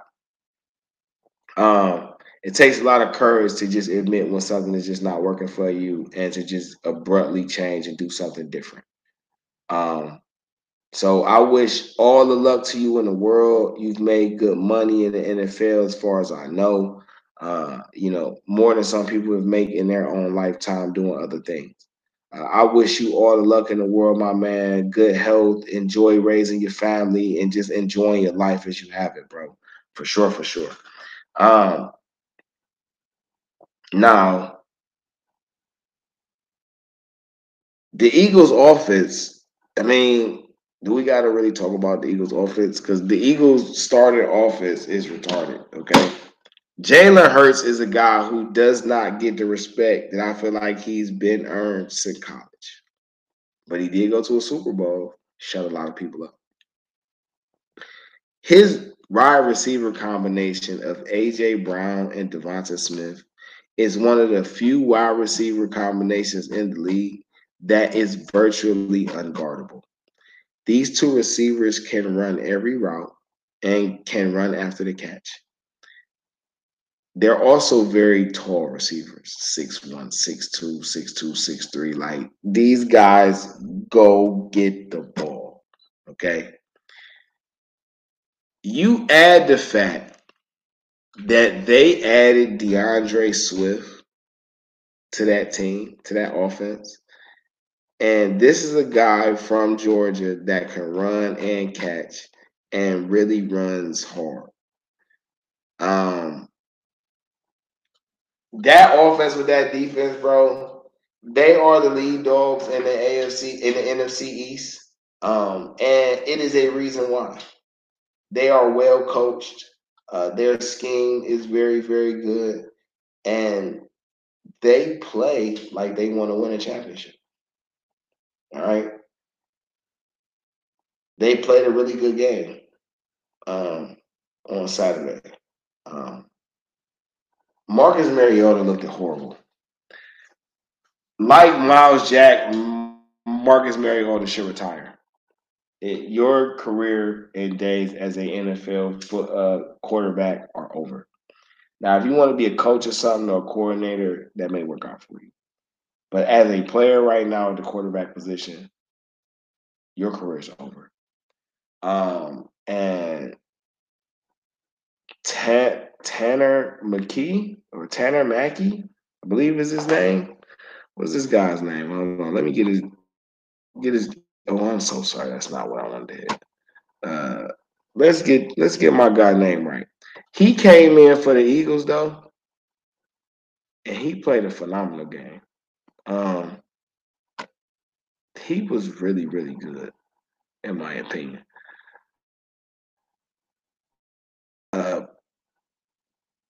Did y'all really just do that to me? Anyway,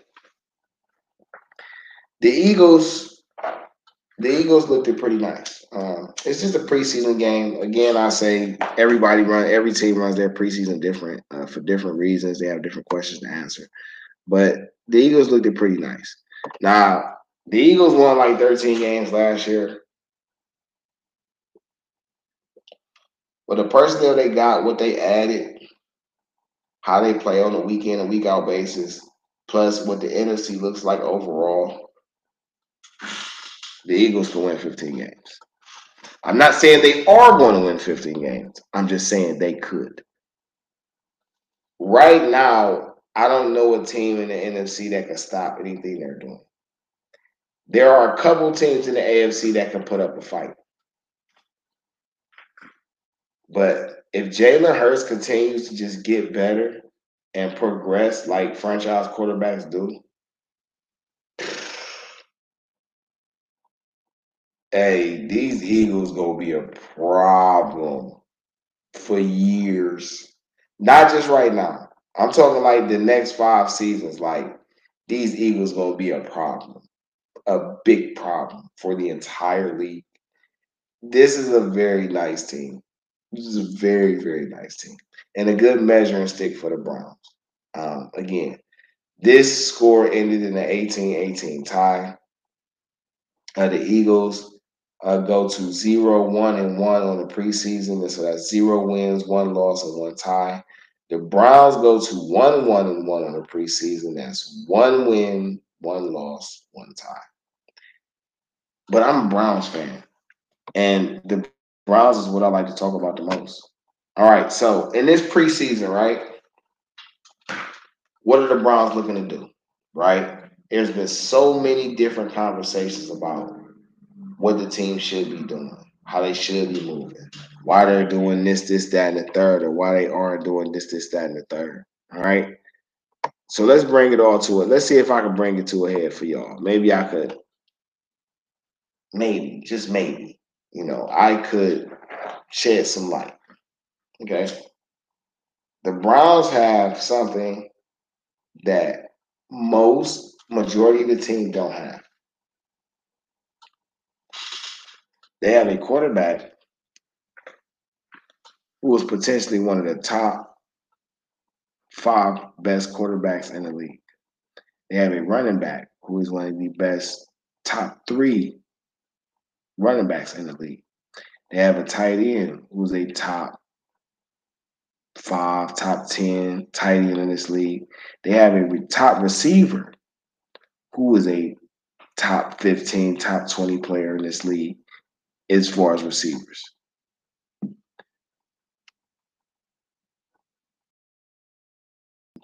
The Browns have a history of bad things happening at the wrong time. So the fact that we haven't seen the starters play is okay. Man, we seen them play a little bit in the Commanders game, but it's okay. The first 4 weeks of the Browns season is brutal. Bengals, Steelers, Titans, Ravens.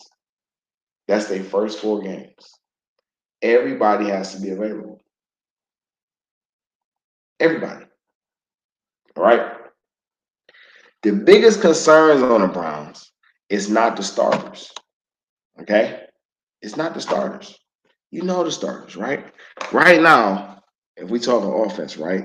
Deshaun at quarterback, Nick Chubb at running back, Amari Cooper, Donovan Peoples-Jones, Elijah Moore at wide receiver. You got David Njoku at tight end, and then you got arguably one of the best 3 offensive lines in the league, top 5 for sure, with Jed Wills, Joe Patonio, Ethan Pochich, Wyatt Teller, and Jack Conklin. Okay? These are the offensive starters. On defense, right, you have a revamped defensive line led by Myles Garrett. You have the additions of Zadarius Smith, Dalvin Tomlinson, Shelby Harris, and Obadiah Okoronkwo, double O. All right? That's just on the defensive line. You bring back Anthony Walker, you got JOK starting at your linebackers. We'll get to who might be the 3rd starting linebacker. But then in your secondary, you got Greg Newsome, Denzel Ward, Juan Thornhill, and Grant Delpit. All right. You even got Rashad McLeod back there at safety too, right? And so as far as the starters for the Browns have all the starters together. As far as a talent base, production-wise, potential-wise, the Browns have arguably a top 3 starting team. 22 starters, arguably one of the top 3 starting lineups in the league. All right, yeah, you got your questions here and there, but they have that just as starters. So I'm saying this to say, like, as I've been saying earlier in prefacing, like, every team has a different agenda when it comes to the offseason or the preseason, because the preseason, and training camps are different now than they usually are, or than they used to be. So the Browns' goal was to figure out the depth. not the starters. We know what the starters need to do. We know what we expect or what we look to see from the starters when they play. But they all need to play when they count because 90 to 95, all of them are veterans. Every last Brown starter has been playing in this league at least 2 to 3 seasons. At least. Every starter on the Browns. At least 2 to 3 seasons. So we're not talking about rookies. However, the philosophy of having guys that you can rotate in is important because it's a long season.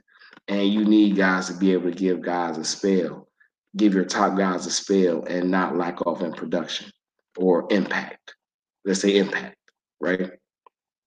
So the Browns spent the first 3 preseason games identifying what guys fighting for roster spots and guys that they have, already in backup position roles. They wanted to see all them guys fight. And that's what we've seen for 3 preseason games. We've seen these guys fight. Going into this Chiefs list last week, this is all about the starters now. If you haven't made your impression on this team, you're pretty much behind the 8 ball. In my opinion, the guys that will play in the second half, because I don't think the starters will play the whole first half, majority of the first half. They'll at least play. If they score 2 touchdowns straight, that's probably it for them. You know what I'm saying? But they probably going to play, he said 20 to 25 minutes. So that's like the majority of the first half. That means in the last 5 minutes of the second quarter that's when guys are going to be coming in. The guys that come in right before halftime, play the rest of the game, are all guys fighting to make the team. Period. All right? With that being said, who has impressed? What will the 53-man roster look like?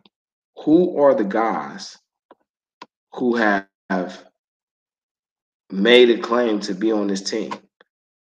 Not the guys who people feel like they want on the team, all right?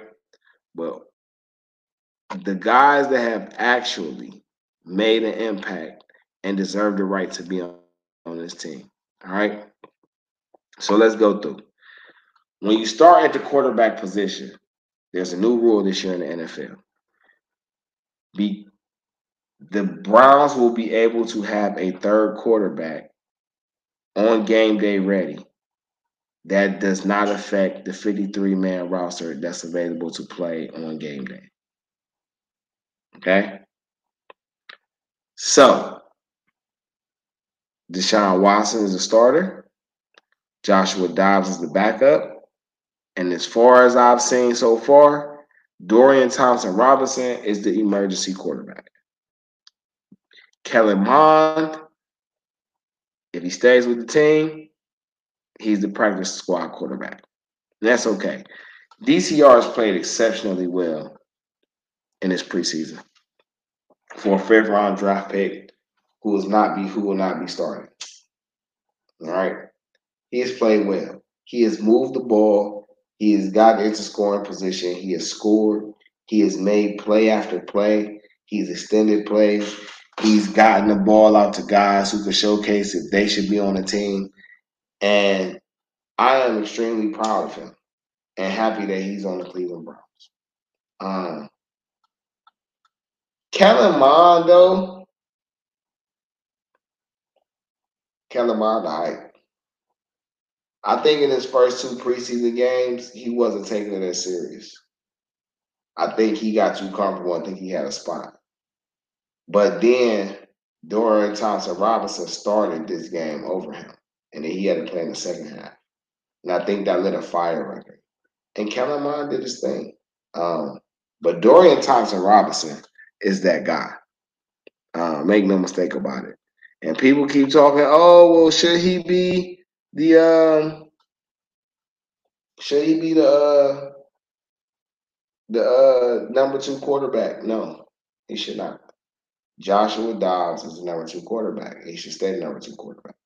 Joshua Dobbs has put in his work in this league to have this opportunity and to not have it stripped from him just because of personal preference.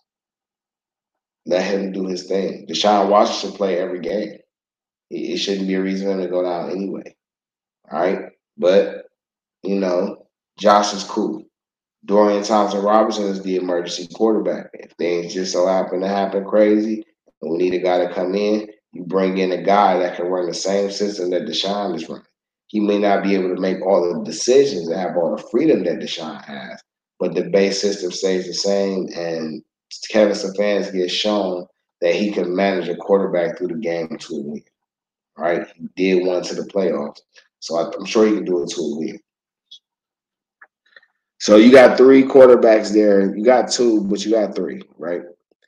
Then you get to the running back room, right? We all know Nick Chubb is starting, right? Jerome Ford is the number two, but he did go down with an injury.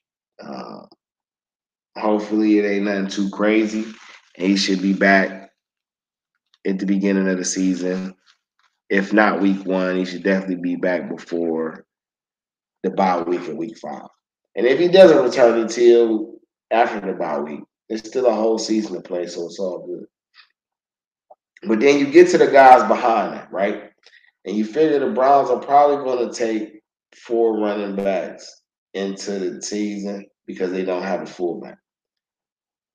There's been all this talk on DeeTrynt Felton. And I've said from the jump, DeeTrynt Felton is going to be on the Browns. There is no reason to let this man go. And I feel like the reason he's played a lot is for one, because Jerome Ford is hurt.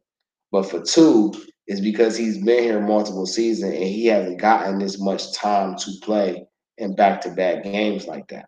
So if you're going to try to get a guy ready to play a lot in the season, then you want to give him as much work in the preseason as you can. It's not a knock on him, in my opinion, that he's played this long. It's just that you're not going to play Nick Chubb and Jerome Ford is hurt. So Felton gets his chance to play and make plays and be a guy and get to showcase himself more and more. But for how Elijah Moore will be utilized, DeeTrynt Felton is the only guy on that offense right now who could be utilized in the exact same way. So you always want to keep two of a kind, especially in those X factor positions, because you just never know against what defense that that may work for you, either or guy.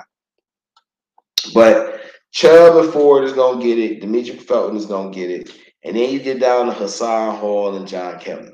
Now, don't get me wrong. John Kelly has been over here for multiple seasons. He always performs and he looks good in the preseason and things like that. But he had a costly fumble in this game at the beginning of the game. And then at the end of the game, Hassan Hall finally looked like he was getting comfortable as an NFL running back. So, in my opinion right now, John Kelly is not going to make the team. Maybe he goes back to the practice squad. Maybe he goes somewhere else. He's not going to make the team. I lightweight think Hassan Hall should be the guy to get it. And I'm hopefully in this next preseason game when he plays, he shows enough to where they give it to him. Jordan Wilkins is a guy that they brought in, that they signed and brought in after Jerome Ford went down. I really just think he's a placeholder right now. But maybe he comes in and shows something, and maybe he takes the spot from Hassan Hall. But I think it's Hassan Hall there.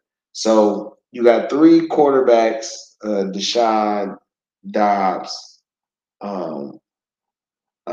DTR, and you got 4 running backs, and you got Chubb, Ford, Felton, and I want to say Hall. Right? And the reason I'm saying Hall is because Hall has a speed. I told you what DTR was about. No, for a fact. Was in the draft, and I'm like, ooh, how did we get him? And remember I said, because they got Felton, you know what I'm saying, DTR, you know what I'm saying, go help Felton. And he has, you know what I'm saying, when they play together, they're a nice little 1-2 punch. So, you know what I'm saying, I'm DTR doing this thing though. But they've been doing long live the Pac-12, man. Pac-10. You know they trying to break it down, but wherever the squads go, they gonna hold it down. that Get back to part. doing your thing. That part. So so now we get nope, we ain't gonna get there yet. All right. We had 3 quarterbacks, 4 running backs. That's 7. All right. You got the tight end room.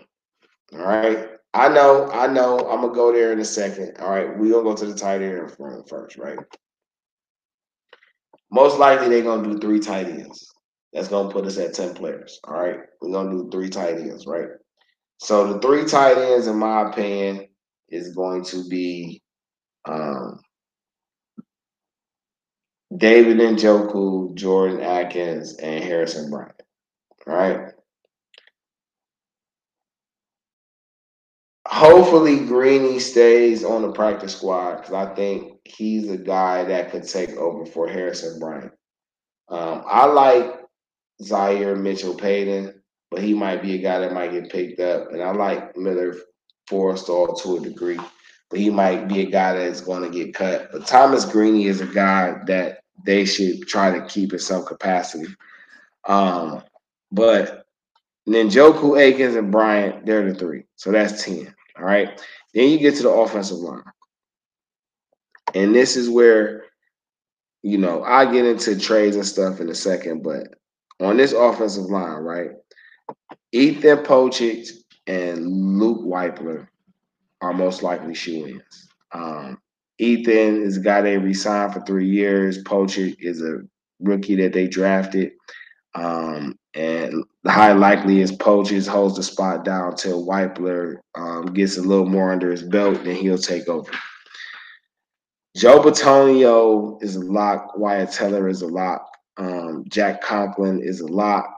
And Jed Willis, locks. All right. So that's 6 so far. I believe James Hudson is a lock. As an offensive tackle, they've been developing for the last couple of years. And DeJuan Jones is a lock as a guy that they've been a guy that they drafted this year that has been making a lot of noise in the preseason. It's a very good preseason. 111 pass protection opportunities, only 1 pressure allowed, no sacks. He's doing very, very well for himself. So that's 8. All right. That will put you at 18 players on offense. Now, they could keep a guard. Will it be Nick Harris that they keep at center and can rotate the guard? Will it be Michael Dunn? Drew Forbes is injured, so he's not even with the team no more. Kobe Gossett, Wes Martin, these guys are probably going to get cut. They do like Tyrone Wheatley Jr. As an outside guy. Maybe they want to keep him instead. But I think Nick Harris is done for sure. So I'm going to say they keep 8, right? And maybe they keep 9. But I think they keep 8, knowing that a couple of these guys they can get back on the practice squad. Then you get to the wide receiver room. Okay. Now, this is a big topic with the Browns and Browns fans because for a fact Amari Cooper, Donovan Peoples-Jones, Elijah Moore are all on the team. You can pretty much count Cedric Tillman.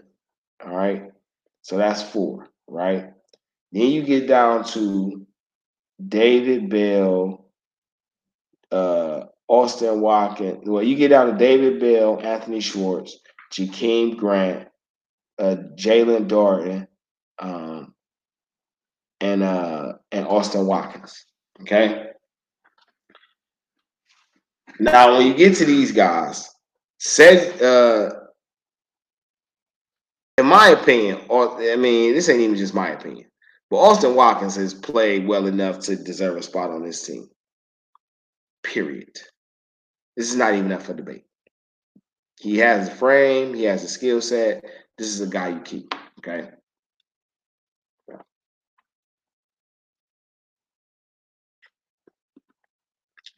David Bell, I feel like should have an automatic spot because He has done nothing to lose his spot. People just seem to like other players better. But when he's had a chance to perform and he's been given his opportunities, he's done what he's been asked to do. And now there's more competent quarterbacks on the roster for him to be able to catch passes from. You're getting to see this more. So if you asking me, those are the six, right?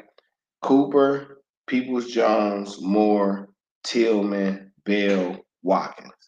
All right. I ain't gonna lie, y'all. I think they're gonna keep 7 receivers. Now, what's interesting is though, Jalen Darden has not played in the preseason. Jakeem Grant has not played in the preseason. And those are two guys who are, I really think they deem them as specialists, right? Guys who return kicks and punts. But it's very interesting that these guys haven't played in the preseason. So I'm wondering if they're going to play with the ones. If they do end up playing with the ones, then this leaves a lot to question about the offense, okay? Anthony Schwartz has been much topic of conversation. He performed well in this game. He caught 4 out of 5 targets, had good production, caught some very nice passes. And I feel like ever since we've got more competent quarterback play for this off season, going into this preseason, I feel like Anthony Schwartz has gotten better every week. And this was just the first week it came all together. Now, I'm pretty sure he's going to play in the last preseason game and get another chance to showcase his skills and see what he could do. But I really feel like that's one player that the Browns could probably put on the practice team, and won't nobody swoop him up. But as far as that 7th receiver, I don't know. Like, they could keep Schwartz and let Jakeem Grant and the rest of these guys go. There's the question of Marquise Goodwin. And they could keep Marquise as the 7th receiver and let everybody else and see how that work out. And then put Marquise on the Pope list. You know what I'm saying? Once you do final cuts and then bring the other guys back. Now, what works for the Browns is every team is keeping all 90 players on their preseason roster until final cuts.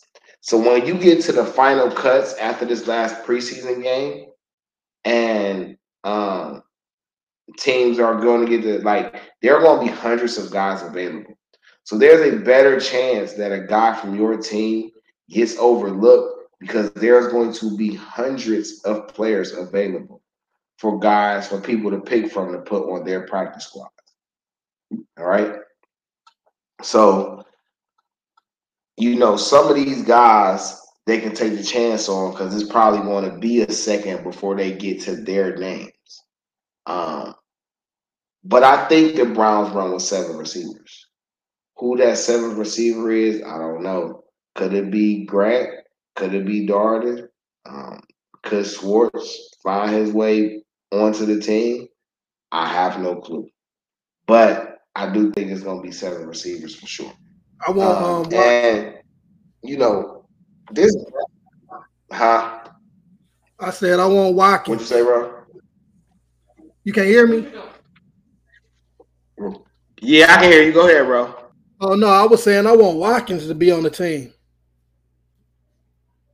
Number 80, the young boy.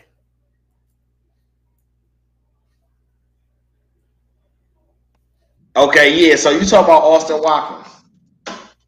Yes, sir. Yeah. So I'm about to hold on. Give me a couple seconds. What you think about him? Shit, I think he a dog. I think he'll get better with time. They gotta let him play out there with them boys. I'll keep him over Schwartz in a heartbeat.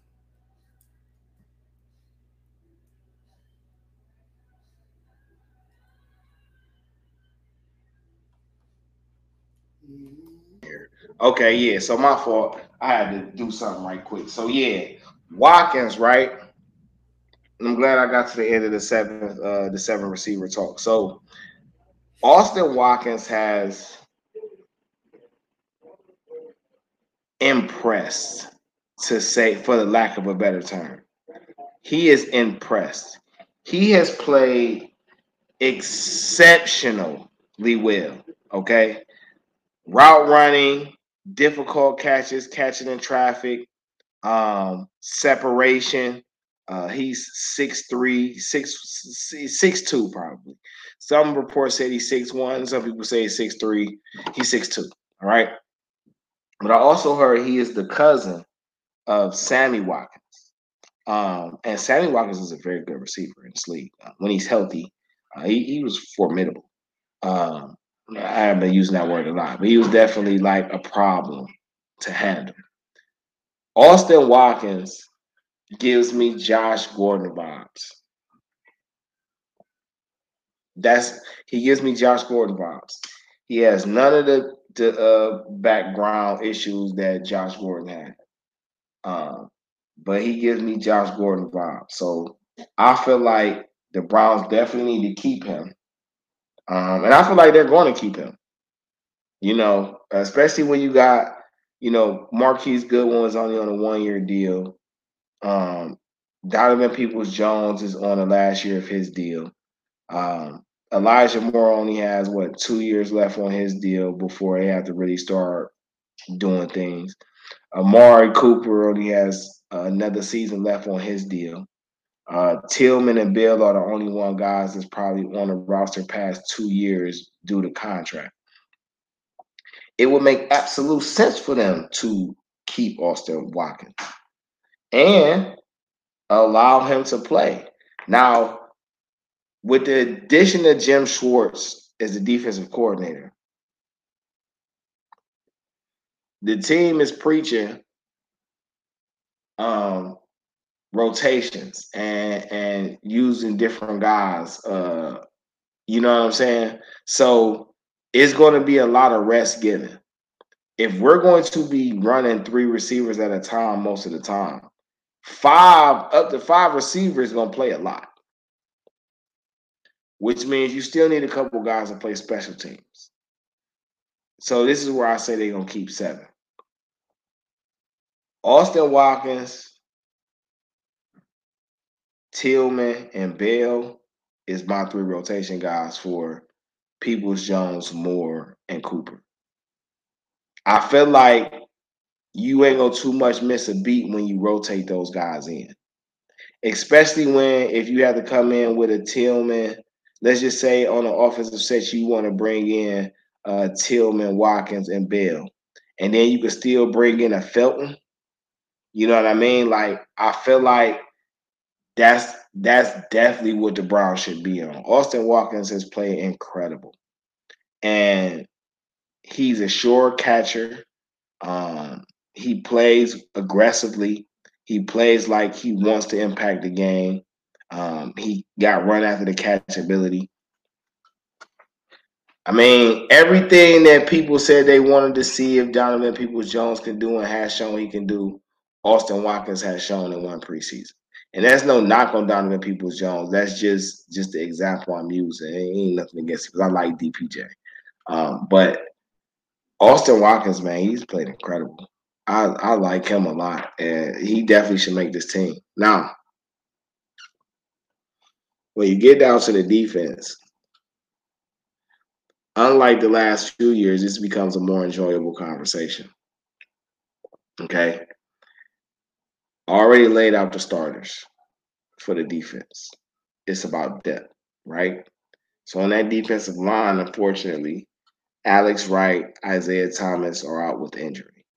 See, as far as linebackers go, Sione Takitaki, I don't think he's going to start the season. I think he's still rehabbing.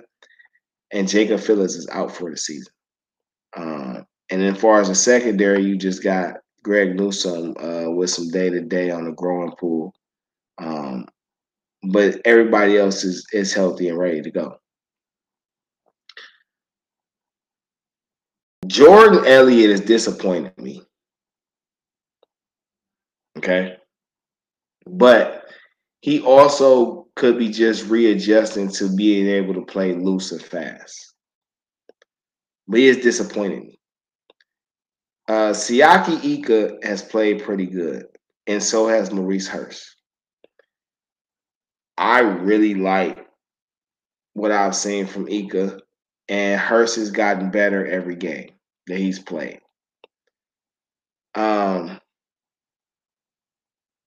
Isaiah McGuire, defensive end, late round draft pick for the Browns, has played really well. And those four guys that I've mentioned, I think will be on the team. I also think there's a chance that Tommy Togiai makes it too. Because of the Perrion Winfrey incident, because of the two injuries from the other guys, and the fact that Togiai is a run stopper first, I think that bodes well for them. On top of the fact that Shelby Harris, Zadarius Smith, Dalvin Thomas, and Myles Garrett can all be interchanged from D tackle to defensive end.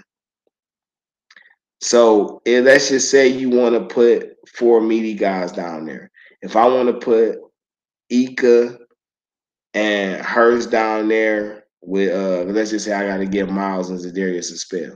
So if I want to put Ika and Hurst down there with Harris and Dalvin Thomason, that's still good. I can do that on the rundown. You know, so I can switch Ika out or Togiai. You know, I can still do something there. Jordan Elliott to me is a defensive end, even though he may not be fast enough. I always figured he had a defensive end. He had that like almost like that Emmanuel Ogba type of feel.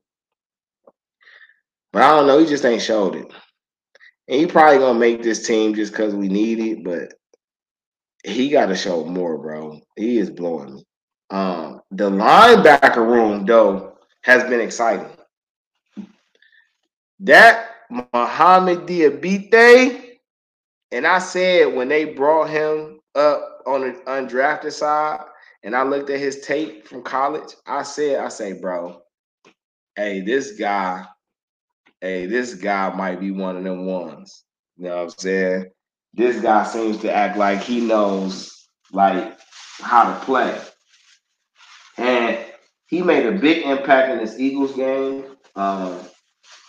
You know, got a safety, then got a turnover on a fumble strip. Had about 7 tackles in the game. I think he had a sack. You know, this guy has been playing well enough over the last 3 preseason games to consider him a possible starter because of the injuries. JOK has played much faster and much looser. We all know what a healthy Anthony Walker could bring to the table, especially behind a defensive line room that can actually open up the holes and slots for him.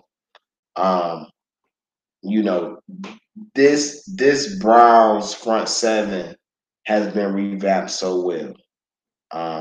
And, you know, as far as I'm concerned, Anthony Walker, JOK, Taki, Diabite, and Kucinich are the 5 shoe-ins, in my opinion, at the linebacker position. Now, Ika's probably going to go on the Pope list and is not going to start, so that's going to open up room for another guy. So hopefully, you know, Clarence Thomas. Let me not forget Clarence Thomas, number 35. They need to hold on to him. I like Clarence Thomas is nice. And he's like Diabite. They fit in this system. I really need them to keep Clarence Thomas.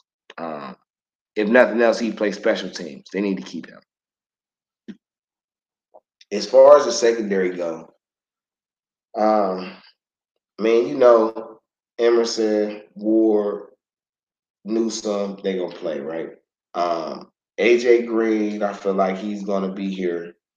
Uh, Caleb Biggers hasn't really shown me nothing, but Cameron Mitchell has shown me something, and I feel like Tanner McAllister has shown me something, especially as a tackler um, in the quarterback position.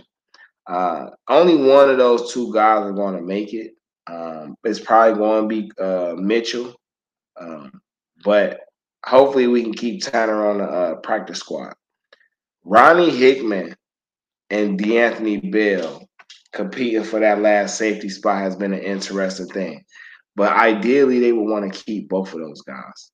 And it's probably going to be hard. I think the fact that they're going to want to keep at least 9 defensive linemen is really the issue. So you got Smith, you got Zadarius Smith, Miles Garrett, and Double O. That's 3 defensive ends. You got Harris, Shelby Harris, Dalvin Thomas, and Siaki Ika. So that's 3 defensive tackles. So now you need 3 more, right? And you're looking at Hurst, Hill, Elliott, Togia, Isaiah McGuire. But let's just put Isaiah McGuire in there. So I'm gonna say Isaiah McGuire is a shoe in. All right. So now that's 4 defensive ends, 3 defensive linemen. That's 7. Um,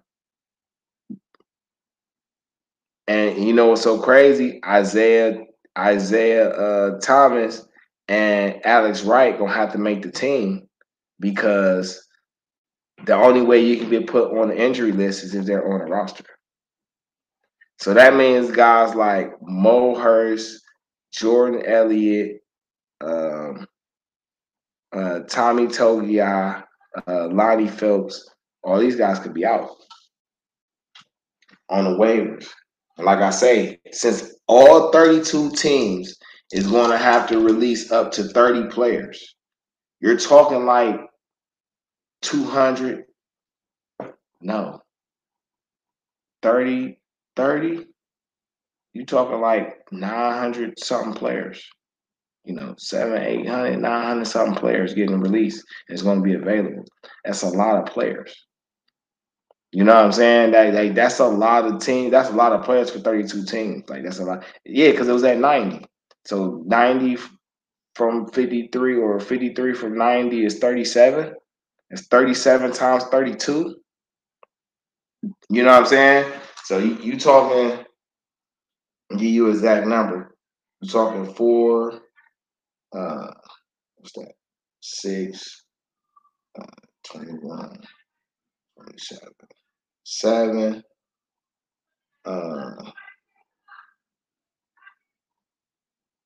7. I got the 2 carry over with the 9. So we talking like 1,000. What was that? 1,170 something players.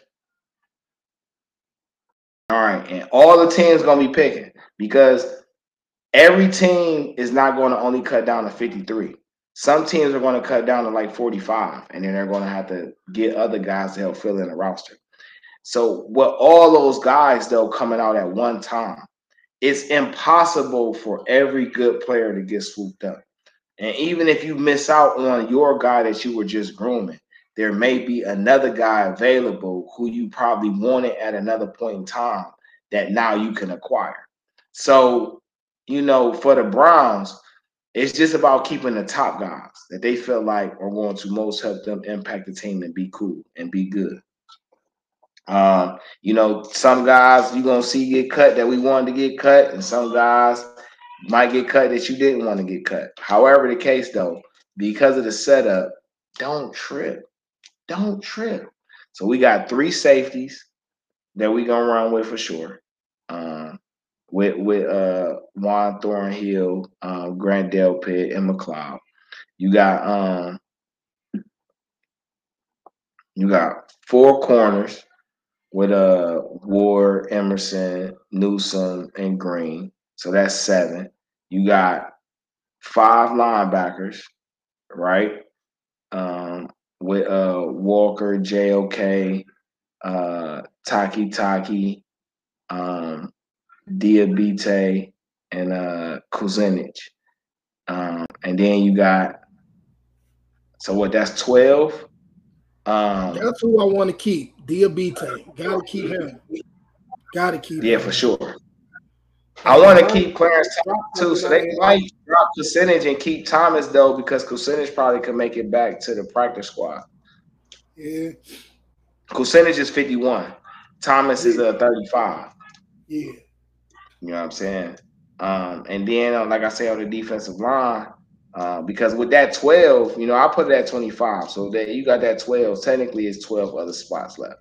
But I think if they just do 10, right? Let's just say you got those 5, those, no, because you probably gonna add a 5th cornerback, which is most probably What gonna be. about State boy?